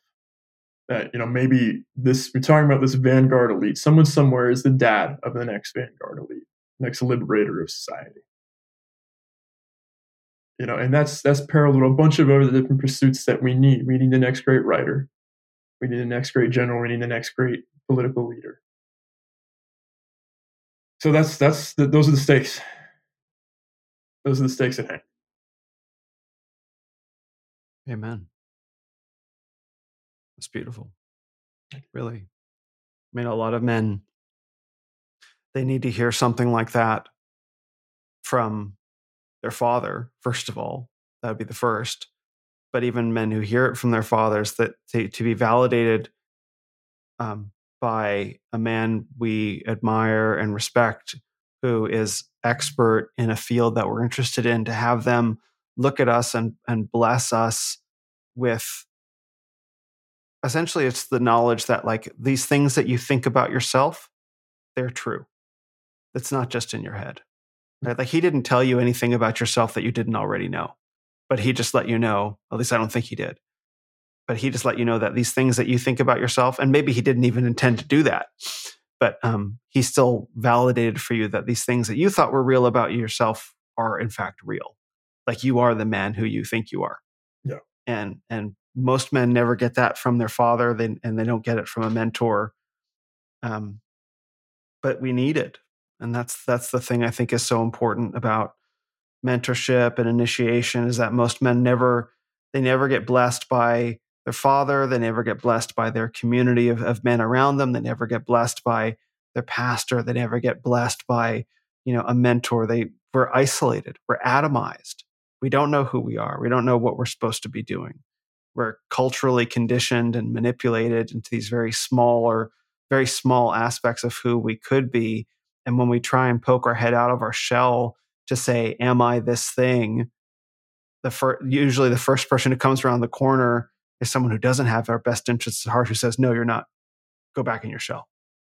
Right? But there are some men that fight to actually be seen and earn that blessing, because I think it is earned in a way. Like, because if you fight to come out of the shell, it's like, am I this? And then someone comes in and says, yes, you are that. Like, well, are you ready to really receive the glory of that blessing versus the work that you had put in to become that man and be blessed in that way? Maybe there's a component of that as well. Absolutely. I mean, I think too, even men with strong fathers, they need other mentors outside their father. Like, yeah, that's actually vital. It can't just be your father, because my dad taught me, he taught me so much about myself. He taught me, staying to principle despite, everything crashing around. And I told you the last time we recorded, but to this day, I have not, still 2 years later, I have not met anyone analytically, in terms of pure processing power, more intelligent than my father. Again, I know they're out there, but I haven't met one yet.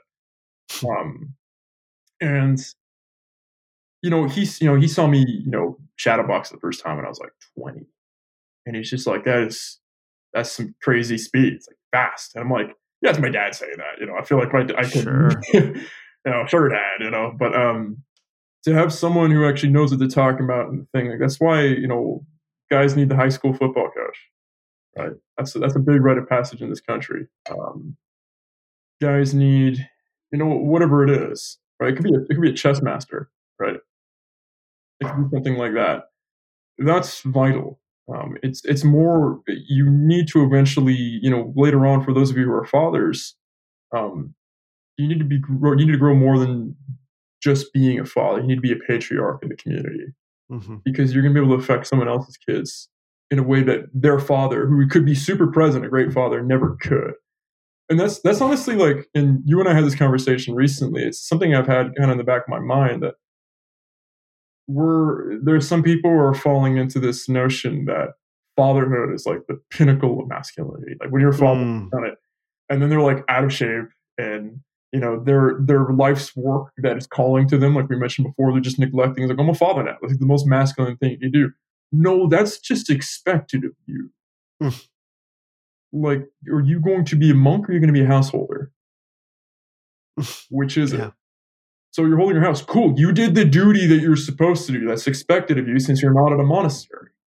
Right. And if we look at biblical, relationships, the wife is there to assist the man in his mission, not just to raise the children. So it's important that, the father's listening too. If, I'm not really trying to knock you, but basically saying you can't get caught slipping, because there's more of an impact that you can be making, but you're kind of phoning it in. You're saying, hey, I raised my kids, paid for everything, and now I'm just going to sit here and, I don't know, watch sports. I don't know what people, I don't know what people do. And there's a lot more you can be developing about yourself, even in later years. There's a lot of people who show you studies, like the brain finishes, like for a man, the patterns settle at 29, right? Somewhere in between the 29th and 30th year. Maybe.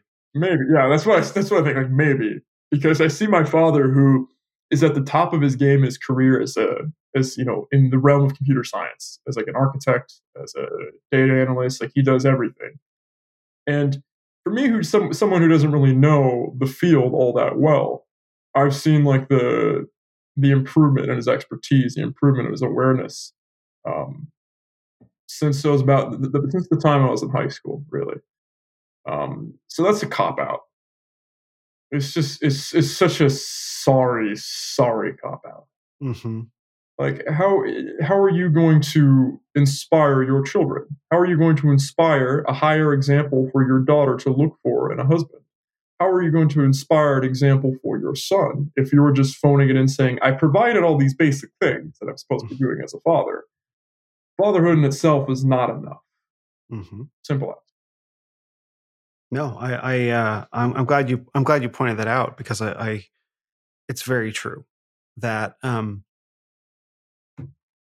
only in a society as broken as ours, where so many men are checking out of marriage and fatherhood entirely, could fatherhood even be considered something that's like aspirational.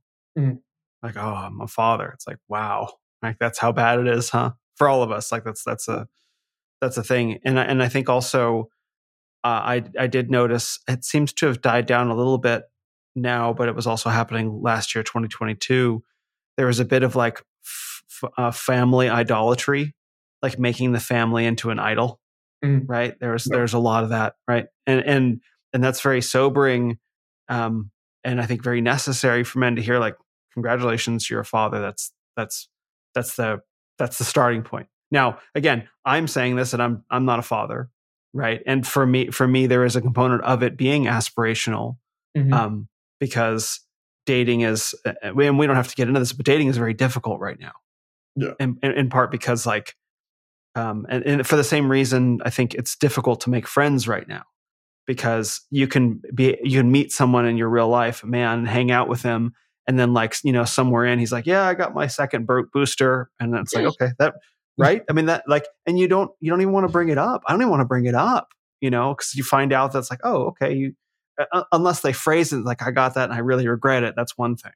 But it's like, yeah, I kind of like what Biden's talking about. I kind of like some of the things that AOC have said or whatever. What everything else was. I mean, no one actually says that, but you know what I mean. Like, where it's like, okay, I can see already up ahead that this friendship is not really going to go anywhere, Yeah. right? And for some of this, and because the people that we live with in our everyday environment, we could be completely able to have friendly relationships with them. But when you really find out like who's going to be there when the wall of fire comes, and you find out like this person's not going to be that, like you've wasted all this time and energy relating with someone who you just know is not going to be there. Dating suffers from this. That's the problem with making male friends in person is, you can't really start out the conversation. So it's like, so how do you feel about the vaccine mandates? You can't start out the conversation because it's like, well, I think they were probably a good idea. Like, well, okay, let's just end this right now. Nice to meet you. I'm going Right? to go to the bathroom. And not come back. Yeah. Right. And dating's kind of the same, because you run in the same situation. And meanwhile, there are women all over the country, but it's like, then you have to deal with a long distance relationship for a while. Right. So it's tough. So for that reason, many men are stuck in this position where it's like fatherhood is aspirational. Now, setting that aside, because you're navigating the social and, I guess you might say, regional dynamics of America right now. But setting that aside, I think I do identify something very important where it's like, congratulations, I have sired offspring. It's like, you just started the gig, buddy. There's a lot more you got to do, because you at least do you want to pass on a legacy to them? And this touches us on something that I was thinking earlier. I was raised in a very particular way. I was raised to be a very malleable cog in a hierarchical machine, whether doctor, lawyer, business person, it didn't really matter, The IQ shredder. Yeah. Sorry? The IQ shredder, basically. Yeah, exactly. It's like, well, all these institutions exist, and as I've said before, I grew up in a Jewish family, and Jewish families have exactly one priority for their children, that is financial and economic success at all costs. It does not matter what we have to saw off you, metaphorically speaking, or beat out of you. You will be successful, period. You don't know outdoors? No, that's not a thing. Sports? No, that's not a thing. School is a thing. School, college, those are things. Graduate school, diploma, economic success, those are the things, period, end of discussion. So that's how I was raised. And I did very good at that, except I'm just an enormous pain in the ass and I have my own ideas. So, I think that there's a lot that happens in response to that, where you get men that have so many aspects of themselves that have been sawed off, and they don't recognize that there's this legacy, there's this identity, there's so much more to you that's required if you want to not fit as a cog neatly into the machine. Mm-hmm. And that's what I think where the fatherhood conversation kind of comes in. It's like, I did the thing, I got the job, the middle management job. I've got the minivan and the 2.5 kids. Done. Right. Yeah. And I think a lot of men, not just, that's the end of their aspirations, because that's the only thing they've ever been taught to aspire to. That's the sort of thing that I was only ever taught to aspire to. Again, I'm a giant pain in the ass, and I have my own ideas, and I'm a pain in the ass to myself because I followed my own ideas, which is how I found my way literally into the conversation we're having right now. Of course, there were many steps into them, but when we talk about things like war and going to war against yourself and walls of flame and building businesses and legacy and all these things, it's all wrapped up together into what are your expectations for your life as a man? What are they? Are you prepared to fight for them?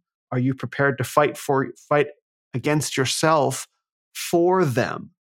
If the end of your aspirations as a man is siring children, you're like 30% the way down the road of what a man is capable of. Absolutely. Right. Yeah. And I don't know that there are men for whom that message lands. I've mentored many of them for whom that message lands. They wake up to it. And then there are some men, I think that thought, maybe this is the imposter syndrome, that thought terrifies them, that there's so much more. What is it they say? The Navy SEALs say, when you say you're out of gas, you're only 40% of the way there, something like that. Yeah. And maybe like, to take the long way around, like a man who just says, well, I've got kids, I've made it. It's like, no, you're just 40% of the way there, buddy. Yeah.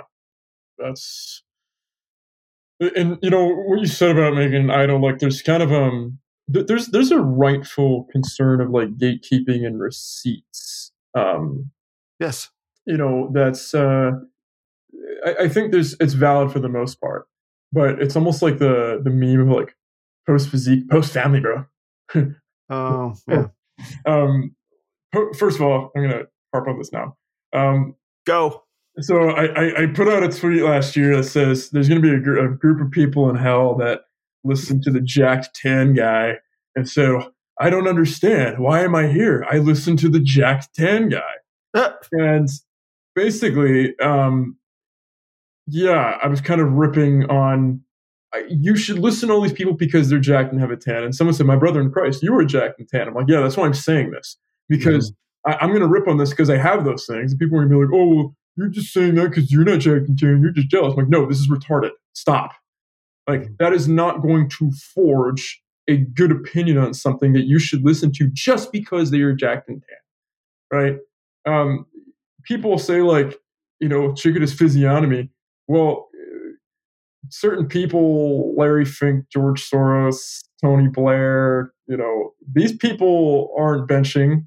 Some of them haven't lifted a weight a day in their life. They're making decisions about your life in your sleep.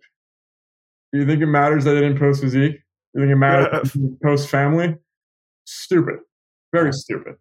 And in what you said about families and relationships making us an idol, people will check all those boxes just to feel valid before a point when they really should have checked those boxes, right? There are some people in AFF who are like, I'm not married yet. What do I do? I'm like, bro, you're 20. I know. I deal with that a lot. It's like, you relax. And I get some people who are in their 30s, like, I'm still not married, but I haven't met like a wife yet. And I was just like, okay. Like, we're no longer in the 50s where you can meet a woman at a bar. And that's actually that's like a safe way. Like, oh, this woman probably, like, you could marry her and things would be okay. She has no damage from the past that's going to, wreck the marriage. That's not the case now. Not the case. Oh yeah, no. By any means. And I mean, it was at a point where I didn't meet anyone. I mean, I was engaged to a person, but that was really part of a self-destructive track that you and I have talked about in the I would agree with that. But I mean, you got saved. Praise God. Yeah, absolutely. I mean, we had that joke. It doesn't really matter what her name is. I forgot. I really have actually forgotten her name. But at that point, one is like, I see you as marriage material. What does that mean? Well, it doesn't mean like just, oh, she's hot, bro. No, it means I would spend my life with you. I want you there assisting me in my mission by God, and I want to have children with you. Mm-hmm. I said to the guys yesterday in AFF, guys, if you don't want a miniature version of your girlfriend, don't marry her. You mean that's like a child? Like if child. you wouldn't be okay. Sometimes she could be more portable. It really would save time with some certain TSA checks, overhead carry-on luggage. There you go. But yeah, I mean, if you don't want like a little baby version of your girlfriend, don't marry her. So marriage means, I can spend my life with you. I want you to support me in my mission. I want to pour all my resources and my time into you as well, vice versa. I want to honor you as you submit to me, and I want to have children with you. There are instances where you won't meet someone like that for years. I know people who are devout Orthodox Christians have not met that person. They're in their 30s. Mm-hmm. That's okay. I mean, God has a different plan for you, right? Are you staying the path now? Are you present in your mission now? Are you present in your prayers now? Are you present in your duties now? Great. The wife will emerge. Mm-hmm. So this whole like hanging over your head, well, I have a family and you don't, so why would I listen to you? And like this whole banter, Twitter sphere and all that's stupid. It's very, very stupid. Mm-hmm. The ideal is you should marry young. That is the ideal, right? You're younger, you have more energy, you get kids out of the way, but that's not the case for everybody. And vice versa, I have guys rarely the case nowadays. Are you kidding? Very rarely. People don't want to be telling, there's a reason for that, because people don't want to be telling girls that they shouldn't be going to college, is what it is. I mean, there's a lot of factors to that. There's that. There's the fact that it's a lot harder for men at a young age to have the resources, to have the skill set to provide for a wife and kids that early.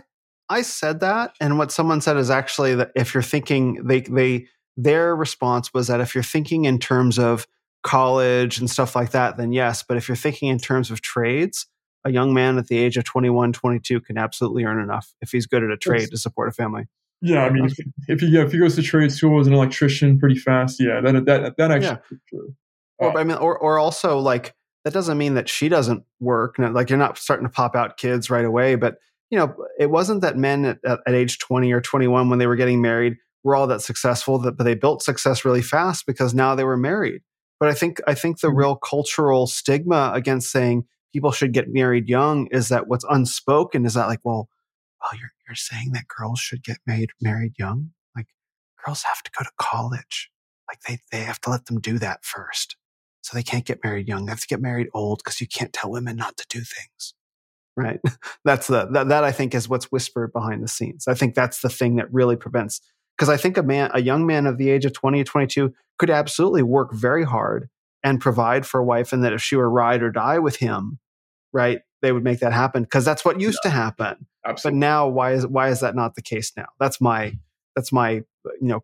cultural critique, I guess, my hypothesis.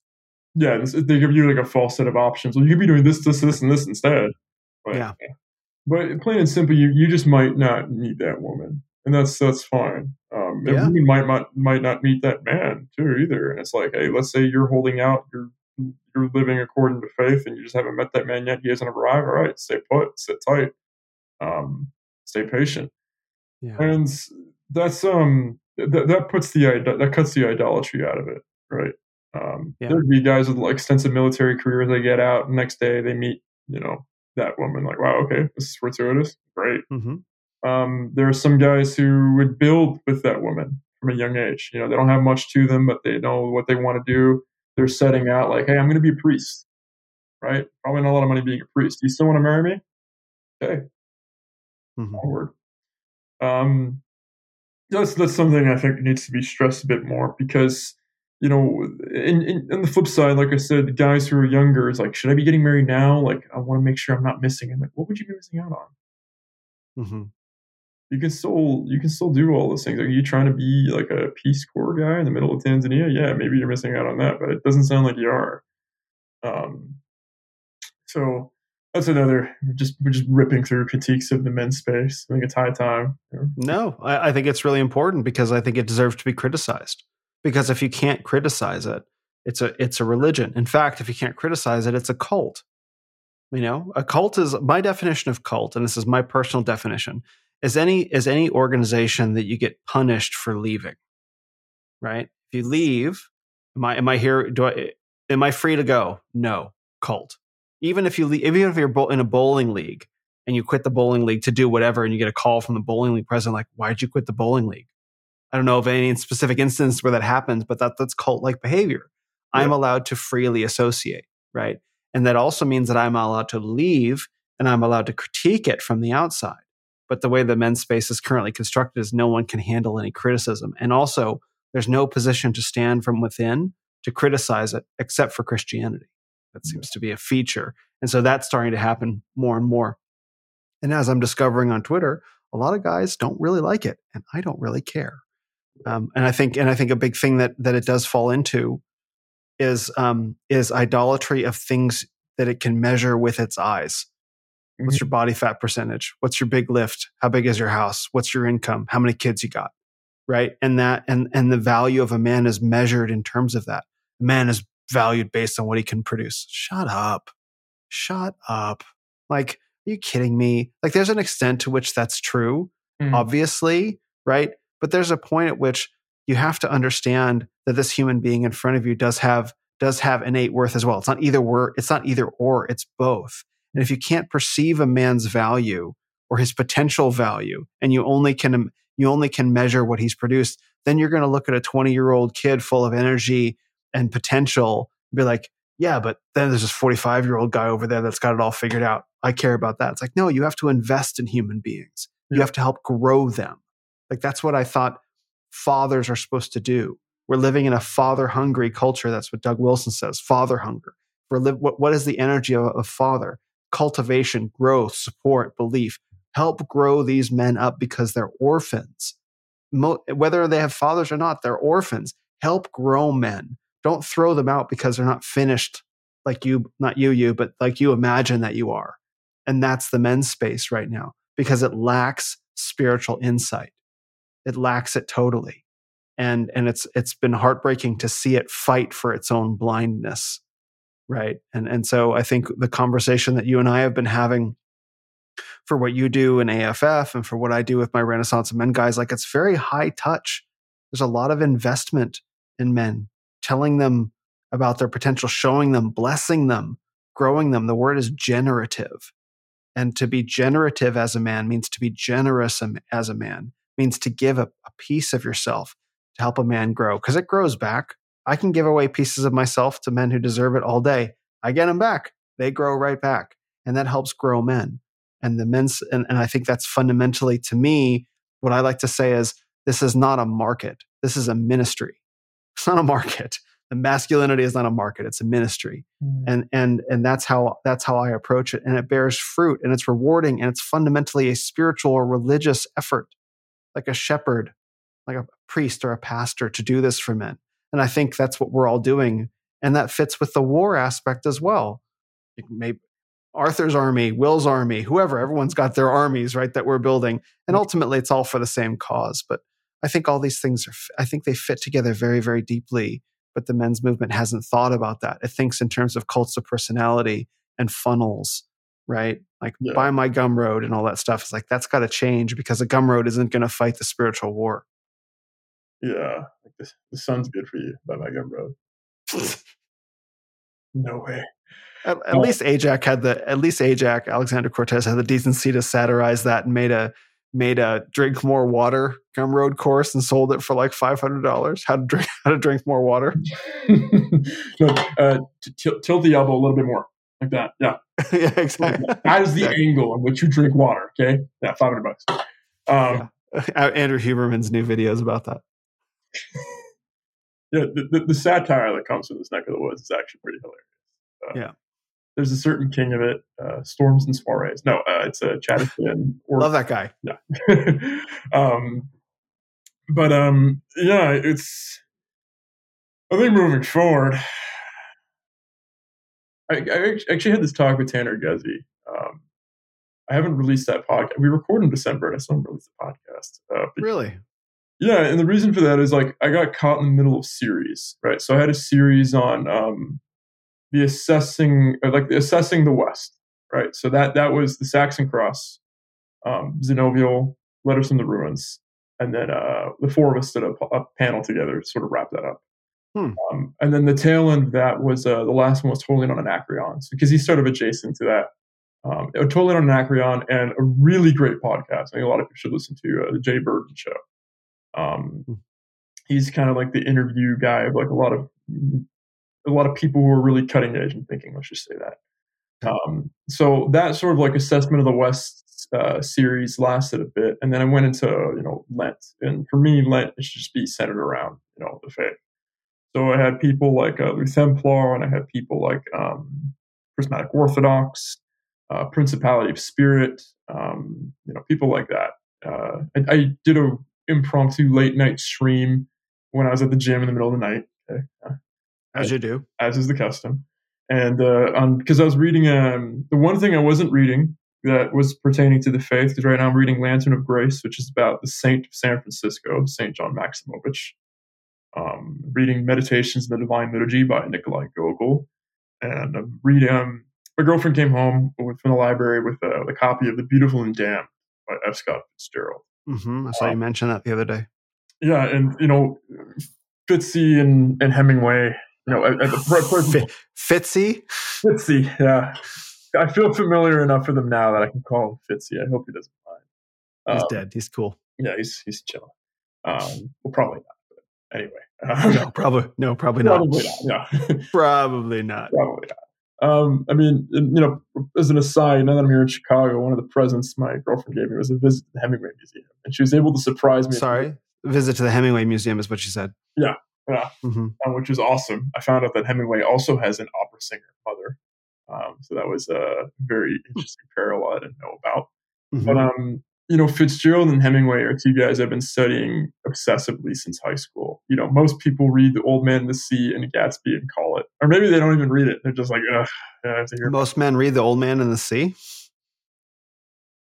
Yeah, I mean, sun also sets. Yeah, sun also rises. Sun also sets from a movie. Yeah. But I did a late night stream, kind of talking about this essence of the future of America was far greater in the 20s or in the 10s than it is now. Like, this is not the future that was projected for America back in those days. No, definitely not. No. And so I did like a late night stream called Fitzgerald and False Gods, because I was reading, she was going to return the book to the library, and I was like, no, don't do it. I want to read it because I've read a lot of Fitzy, but I haven't read that. And that's the second book he wrote after his first book, This Side of Paradise. And I'm going to do a very long stream about why that is that it marks the beginning of modernism, that book, This Side of Paradise. The Beautiful and Damned was written, This Side of Paradise is 1920. I believe The Beautiful and Damned came out in 22, in March of 22. Gatsby came out in 25. So Beautiful and Damned, I was reading the first chapter of it, and the text is so rich, and kind of circling back to the very first thing we were talking about in terms of communication. Talking about Hemingway is very minimalistic. Every word should hit as hard as possible. Right? That stream of consciousness writing that is inherited by a guy named Knut Hamsun. Knut Hamsun is actually the first guy to really create stream of consciousness writing from Norway with his text Hunger that came in 1899. If you read it, it has one foot in Romanticism and one foot in modernism, but it's like a prelude to modernism, the same way that the Boer War is the prelude to the writing on the wall for World War I. The Boer War and the Russo-Japanese War were the first kind of like half mechanized wars, right? So if we saw this in a scale across Europe, it'd be catastrophic. So we see that with This Side of Paradise. So Fitzgerald didn't write the way that Hemingway wrote. Fitzgerald writes in this kind of prose that it's like painting. It's like this beautiful painting. He uses many words as he needs to convey this almost agonizing, like this kind of emotion that I don't think has ever really been created by anybody else. And it's so unbelievably alluring. And I think the thing that's so painful about Gatsby in particular, and This Side of Paradise, and I haven't finished reading, The Beautiful and Damned yet, but I imagine it's going to end the same way, is this fall, this horrendous fall after a false promise. Like, Satan is the greatest illusionist. He's the greatest illusionist there is. He will put in front of your eyes something that it just seems undeniable and is the most beautiful thing on earth. And you're going to sacrifice everything for it. You're going to sacrifice everything for the wrong thing. Ugh. And that fall is going to hurt like hell. It could be fatal. The reason why Gatsby, in my opinion, This Side of Paradise began modernism, but I think he really perfected his art with Gatsby in execution, is America could have been something. America could have been far greater than it is now. I made the argument with Principality of Spirit when we recorded, if the president really still led America, then America coming into hegemony in 1945 probably would have been a good thing. But the president isn't really in control anymore. And so there was this promise of something, this allure of, and Sinclair Lewis kind of writes about it. He kind of projects this in his text Aerosmith. But Gatsby has this come down. What is the come down of Gatsby? The allure is this promise of being with Daisy. And I'm going to do everything it takes to be with Daisy. I'm going to make something of myself. I'm going to be a bootlegger. And I'm going to create this crazy fortune. I'm going to put a house across from hers. And I'm going to attract her with these parties that seem like they shouldn't even be possible. And this obsession is going to be fatal. Our obsession with material success, as opposed to a true higher ideal, we saw how high can our success take us? How high can we go? But it's without God, so it eventually comes crashing down, and it's beautiful to watch, but it's fatal. Mm-hmm. That's why the people think Gatsby is this thing. Well, that's kind of a dumb story. No, it reflects the condition of America. It reflects our downfall. And hopefully we can gain. It's not a book that ends like Gatsby does, but hopefully we can regain God and we don't have this kind of downfall, because it could very easily come for us. And it's been in motion for 90, maybe 110 years now. So that's the kind of that was an aside. That's the kind of content that I've been doing during this Lenten phase, because I have come across, and I had a part in my life where I walked away from God, and I found myself in New York City. And I've mentioned this before because I'm in Chicago now, I'm kind of feeling like a similar energy, for lack of a better term, that I felt in New York City in certain instances. You go to old Chicago, you go to old New York, right? We inherited an ideal, a Faustian ideal from England, from the British Empire, the greatest empire in the world. The sun never sets in the British Empire. There's a reason for that. They control 25% of this earth, and it was reflected, this ideal, in their architecture, this Gothic architecture. It's this grandiose, but there was something somber about it that reflects the spirit of England that isn't always inherently victorious. It's not always outward, full of life, jovial. That's more France. That's more when France is on top. They're so on top to then come crashing down and go back up and come back down and go back up. England never really has that. England, even when they're winning, is like, it's a bit shit. So it's just keep calm and carry on. Maybe things will be good. Maybe things won't be. The poem of England is The Wanderer. I'm getting into the Saxon Cross's wheelhouse. That's really his adoration is for Tolkien and The Wanderer and Paradise Lost and all these things. So it's this Faustian spirit we inherited from England. And it's reflected in that Gothic architecture, but America did something different. We put that architecture on stilts. We literally tried scraping the sky. We went full Tower of Babel about it. And there's part of me that looks at it and is so inspired. And I'm like, should I be inspired by this? Should I be inspired by New York? Should I be inspired by Chicago, seeing these skyward towers that are gorgeous? If I think of God when I see them, yes. If not, if I'm seeing this other false skyward Nietzschean hierarchy that isn't really there, then it's fatal. And so when I was in New York, I wrote a post about this recently on Instagram called A Bad Memory, where I was I found myself away from God and I thought I could not come back. And I found this almost Nietzschean spirit that people are kind of messing around with now. Maps of the world, the other vitalists, the people who take Beyond Good and Evil and Zarathustra a little too seriously, who take the Wagnerian ideal a little too seriously. That spirit, I think, actually has sentience, because when we're talking about the spiritual, I know I'm going a little over the place here, but there is a common. That's fine. Have you listened to this podcast before? Yeah, right from the jump, it got a little interesting. No, I love it. We're talking about Christianity being conquering in the material and the spiritual world, which means there's a spiritual unseen world, a spirit that we can feel. There's a creator, George Bagby, who talks about, I think people, actually I won't go into Mormonism, never mind. It's a whole thing. Yeah, it's a whole thing. But when I was in New York and I was pretty down for the count, I had just sustained my lower back injury. And my parents, my mother in particular, says, "Can I come out and visit you for Christmas?" And I said, "No, don't visit me for Christmas." She's like, "Why?" I'm like, warriors don't go, like frontiersmen don't go to the frontier when things go wrong. They call their mom. No, absolutely. Yeah, it's smart. Very wise.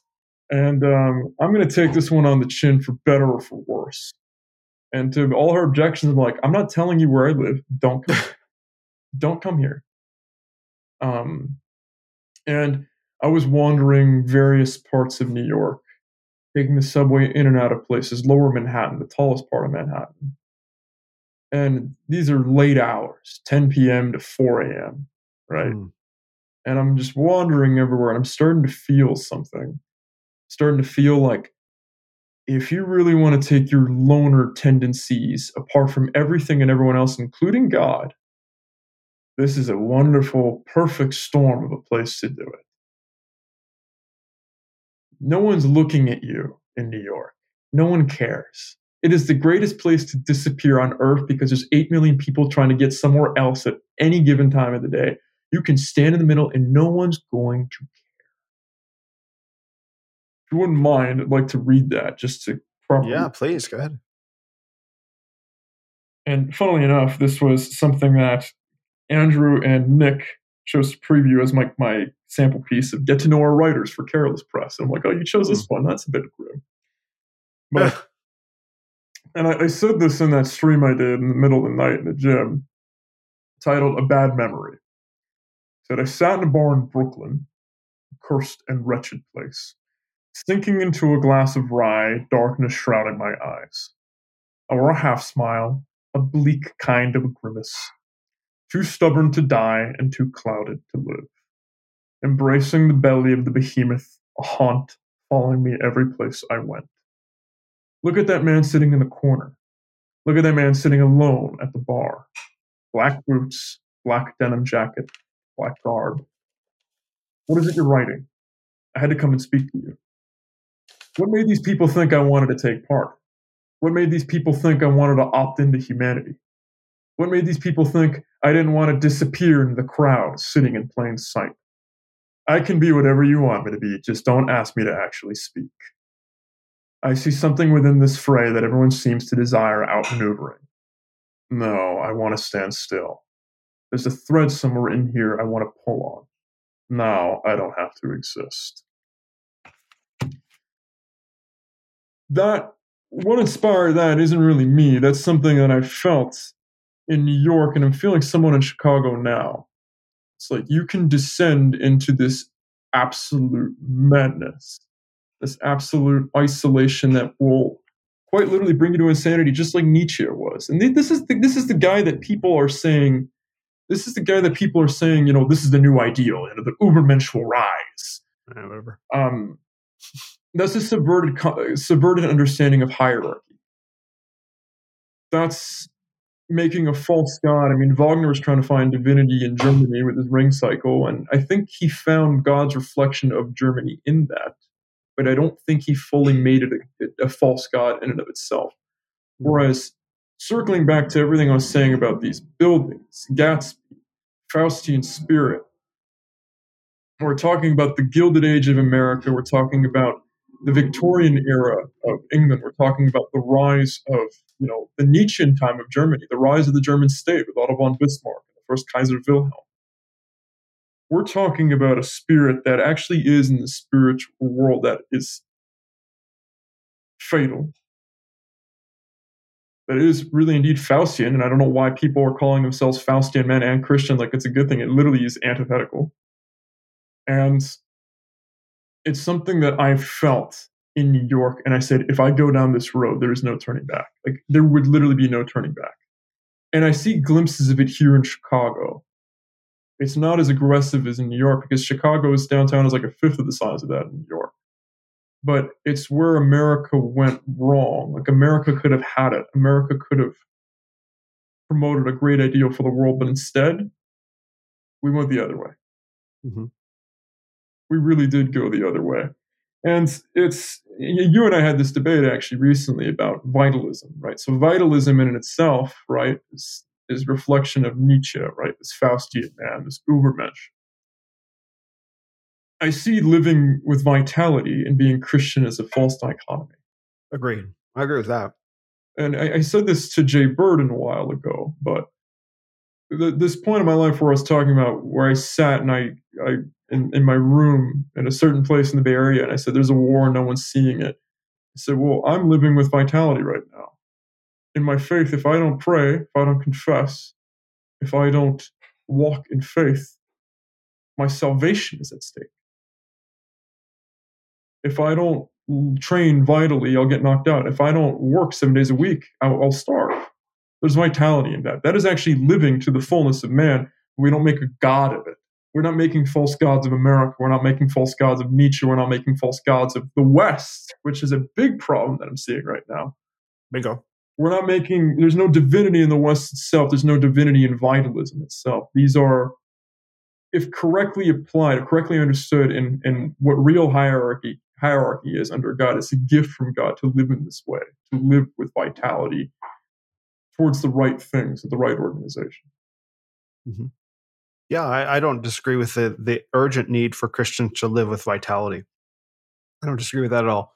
I just disagree that because vitalism is a distinct thing, a noun, a movement that was decisively divorced from God and was Nietzschean ultimately in character, that we can become our own gods and we must become our own gods because God is dead.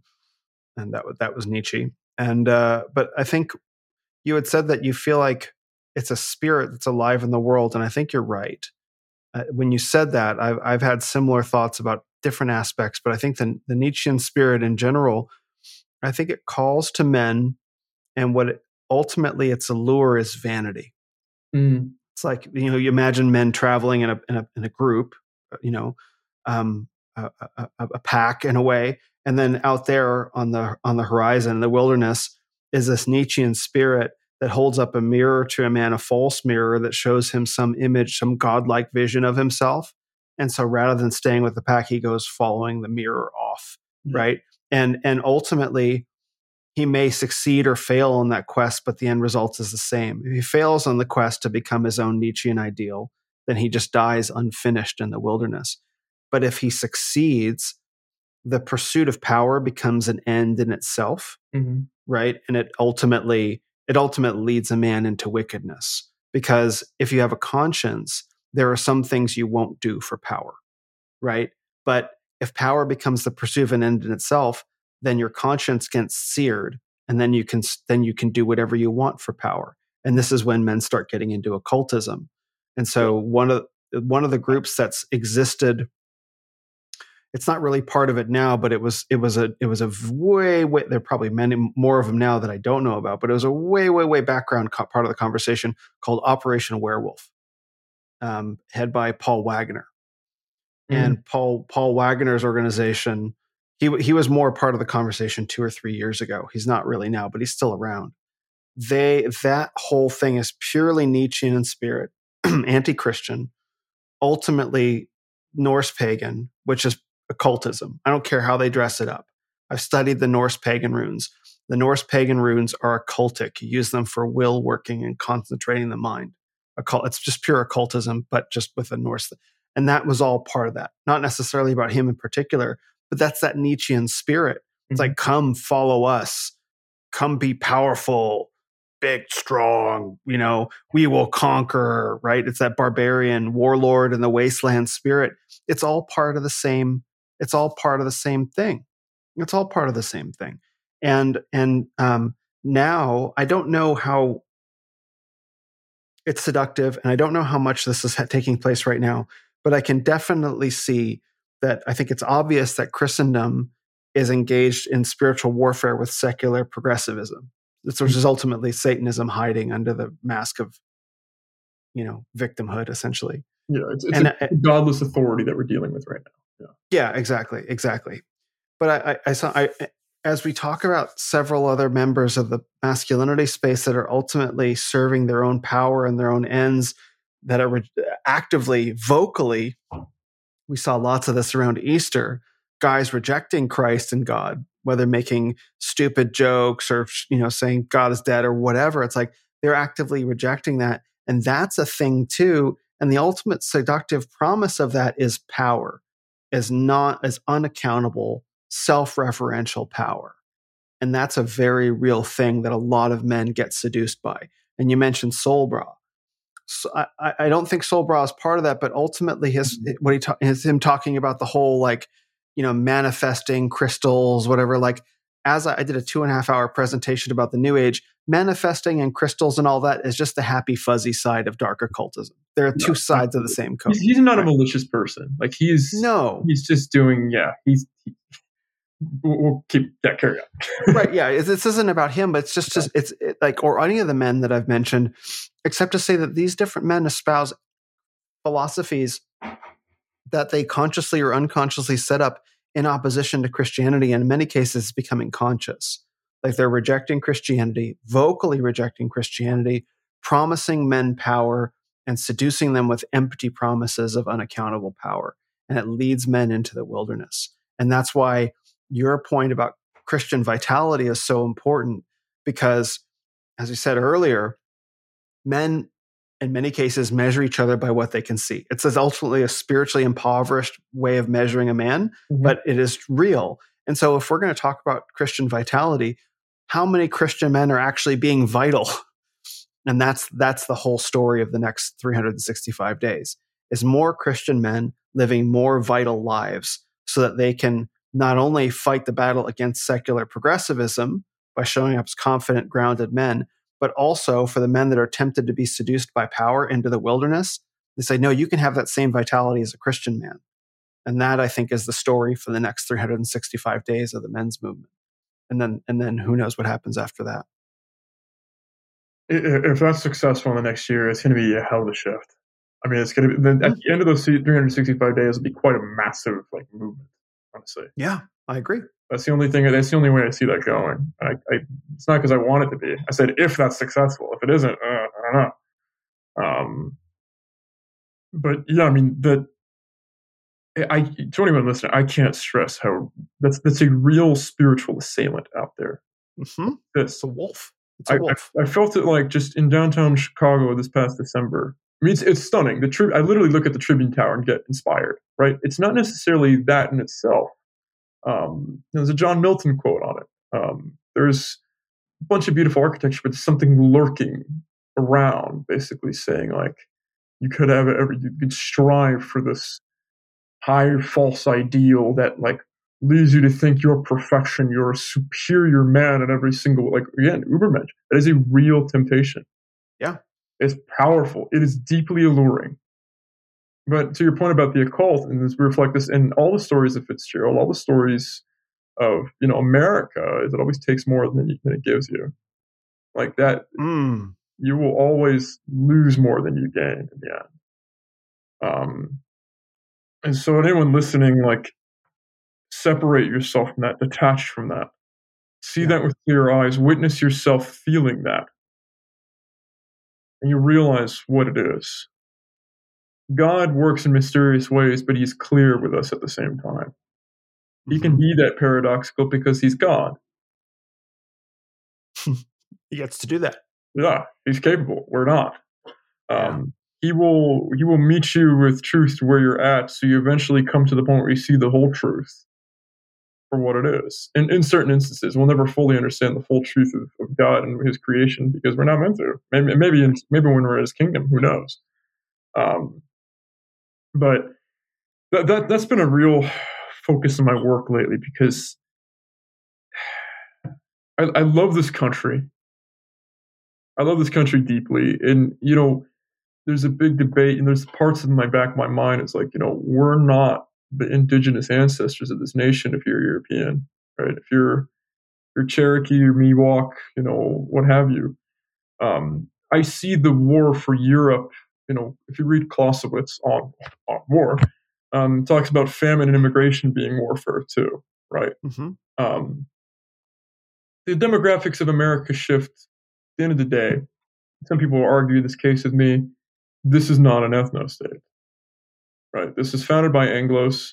They could have put it in the Constitution, this nation's for Anglos, this nation's for European peoples, fine, but it isn't. It's a propositional nation. It's founded on ideals.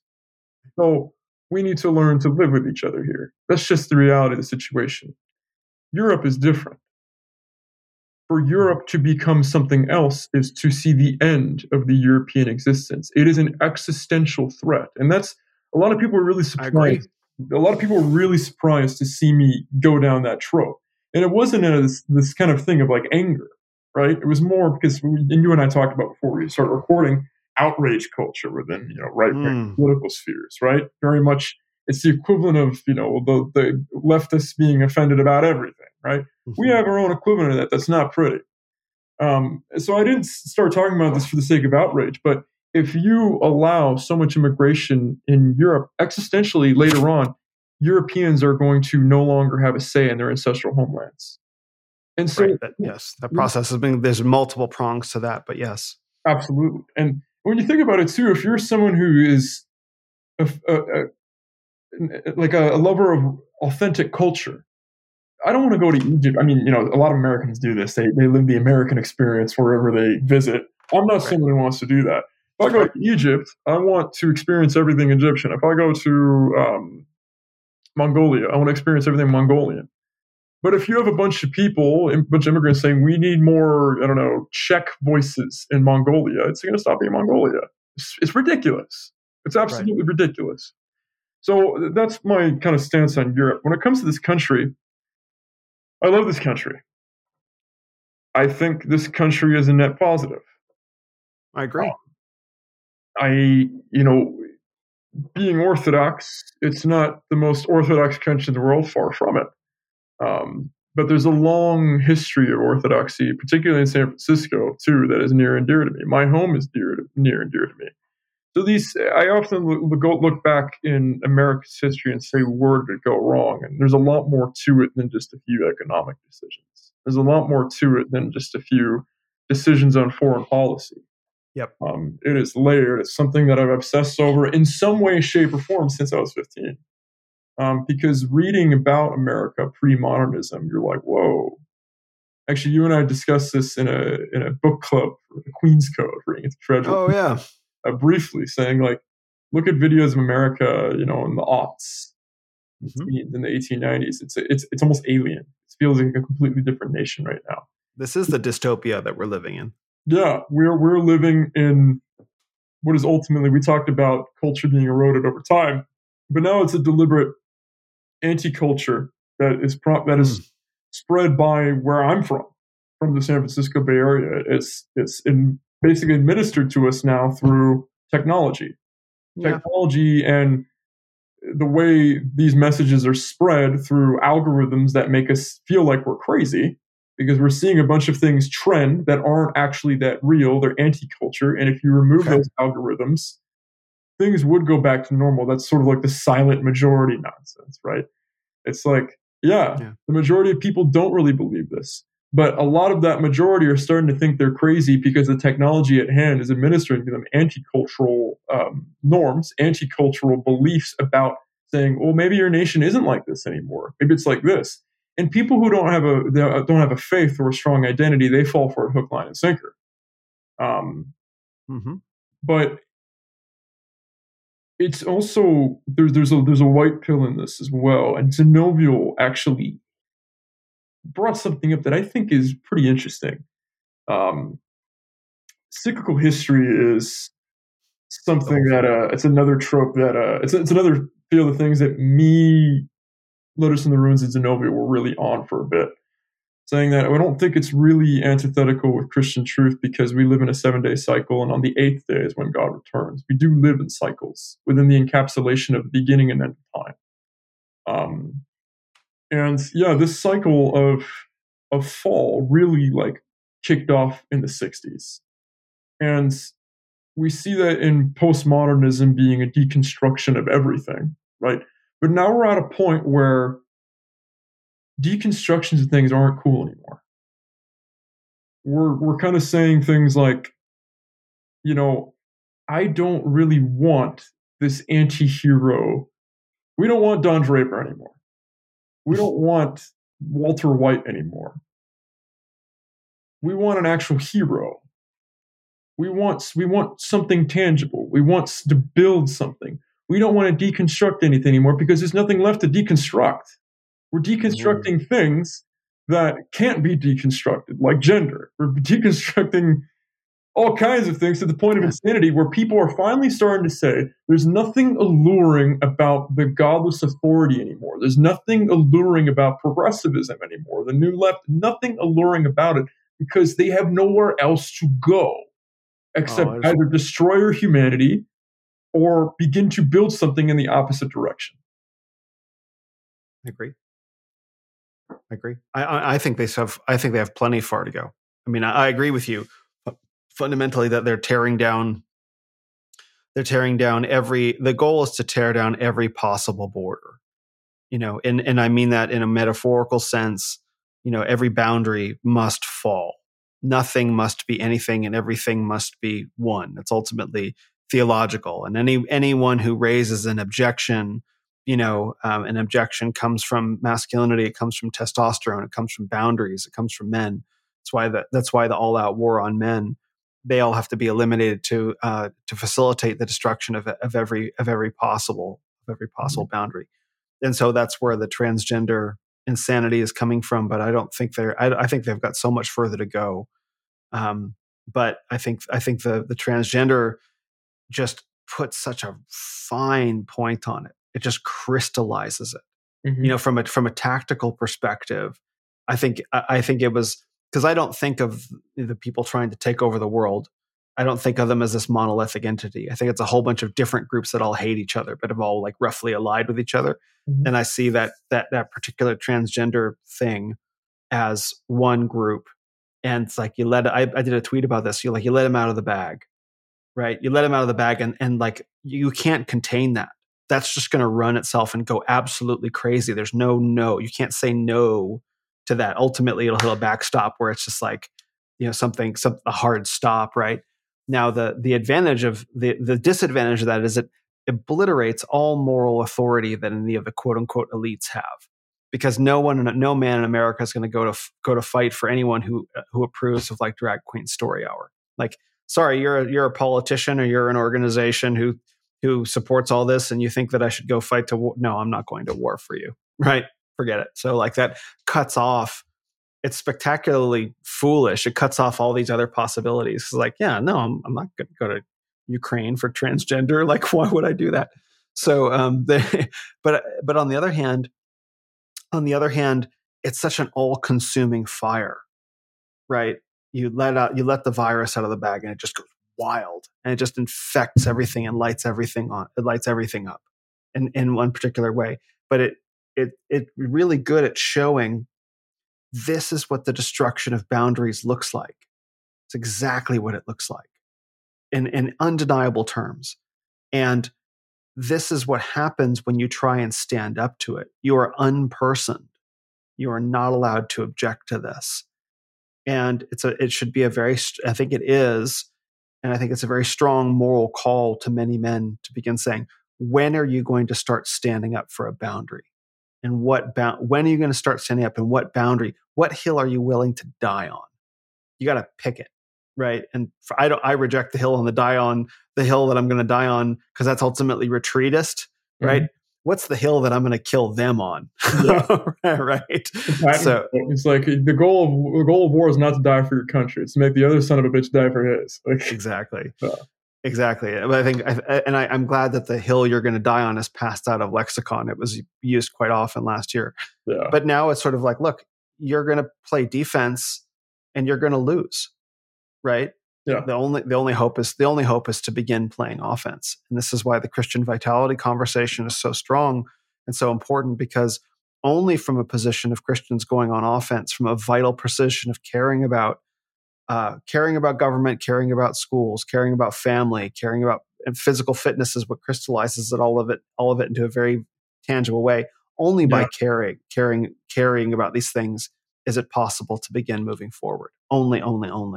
And so I really do see that happening. And I'm seeing more and more. Like a year ago, I didn't hear too many Christians talking about fitness.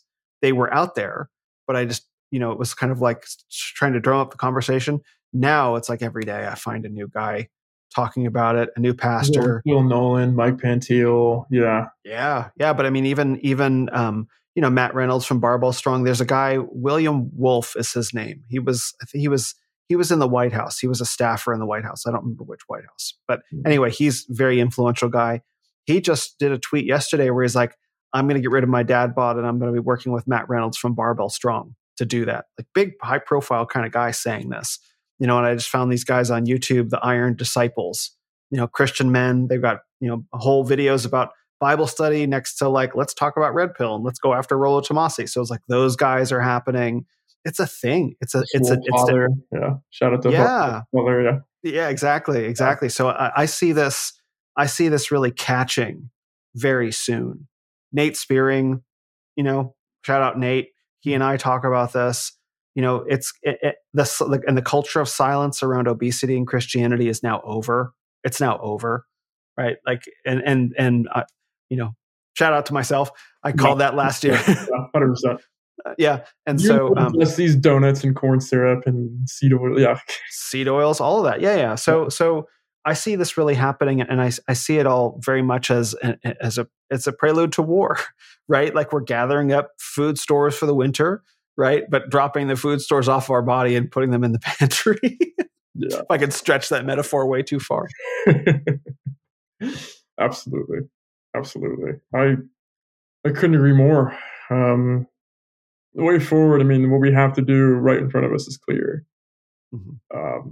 We kind of get somewhat of a glimpse what a year from now would look like if that's the case.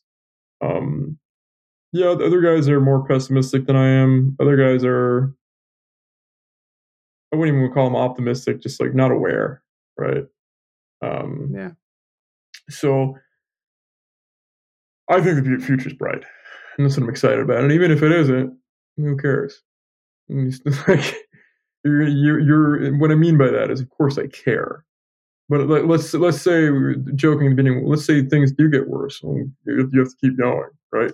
Let's say we lose a lot more. Well, as long as not everything's completely lost, we can come out on the other side, and there can be generations beyond us that are healed and not having to deal with any of this. Yeah. And that's the win. Do I think it's going to come to that? No. Do I think we're living in end times? No. Everyone and their mother who's lived in a bad time throughout the post-resurrection and ascension history has thought that they're living in end times. People going through the Black Plague, yeah, I'm sure, like, oh my gosh, it must be end times, right? It looks pretty end times to a lot of people, I'm pretty sure. Yeah, I'm sure, World War I probably looked like end times to a lot of people in Europe. No one had seen anything like that before. So I'm sure that we have a hell of a lot more time to go. I don't think I'll see the Antichrist and the Second Coming in my lifetime. Maybe I'm wrong. I'll be ready for it either way, hopefully. But it's this is our struggle now. We've been put in this time now by God. We weren't put in Christian Rome. We weren't put in World War I America. We weren't put in the Renaissance, the original Renaissance. Just now. So don't reject that. I unfortunately got to get going. I have to get back to the daily duty of Anti-Fragile Fitness. But it was great to speak to you again. Always great to talk to you, man. Thank you. Yeah, and I couldn't agree more with we are the men for the moment, and the moment is for us as men. If not us, who? If not now, when? Exactly. Yeah. So where would you like to send men to find out more about you, Anti-Fragile Fitness, and all the things that you do? So I'm on Substack, Instagram, Twitter, and YouTube for Blood and Rain. Okay. As far probably TikTok soon, as much as I hate to say it. Yeah, I mean, if Father Michael Butler can be on TikTok and he crosses himself and say, "Yeah, it's Sodom and Gomorrah," but I have a great reach there. All right. So can I. He's leading the way for me. If he's of the clergy, I can say, "All right, I'll be there." Okay. Yeah, you'll probably do great. Hope so.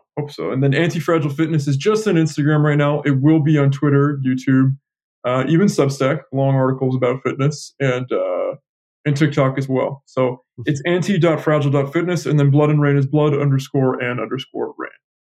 Got it. How's Storms and Soirees doing? You talk to him often? Great guy. He's writing something about like a late night Denny's incident, but other than that, he hasn't really said much. Okay. Well, tell him I said hello. I miss his content. Will do. I think he's at the Seashore Fiesta right now. So. Excellent, man. Awesome. All right, dude. Thanks so much. It's been so great talking to you. Likewise, bud. God bless.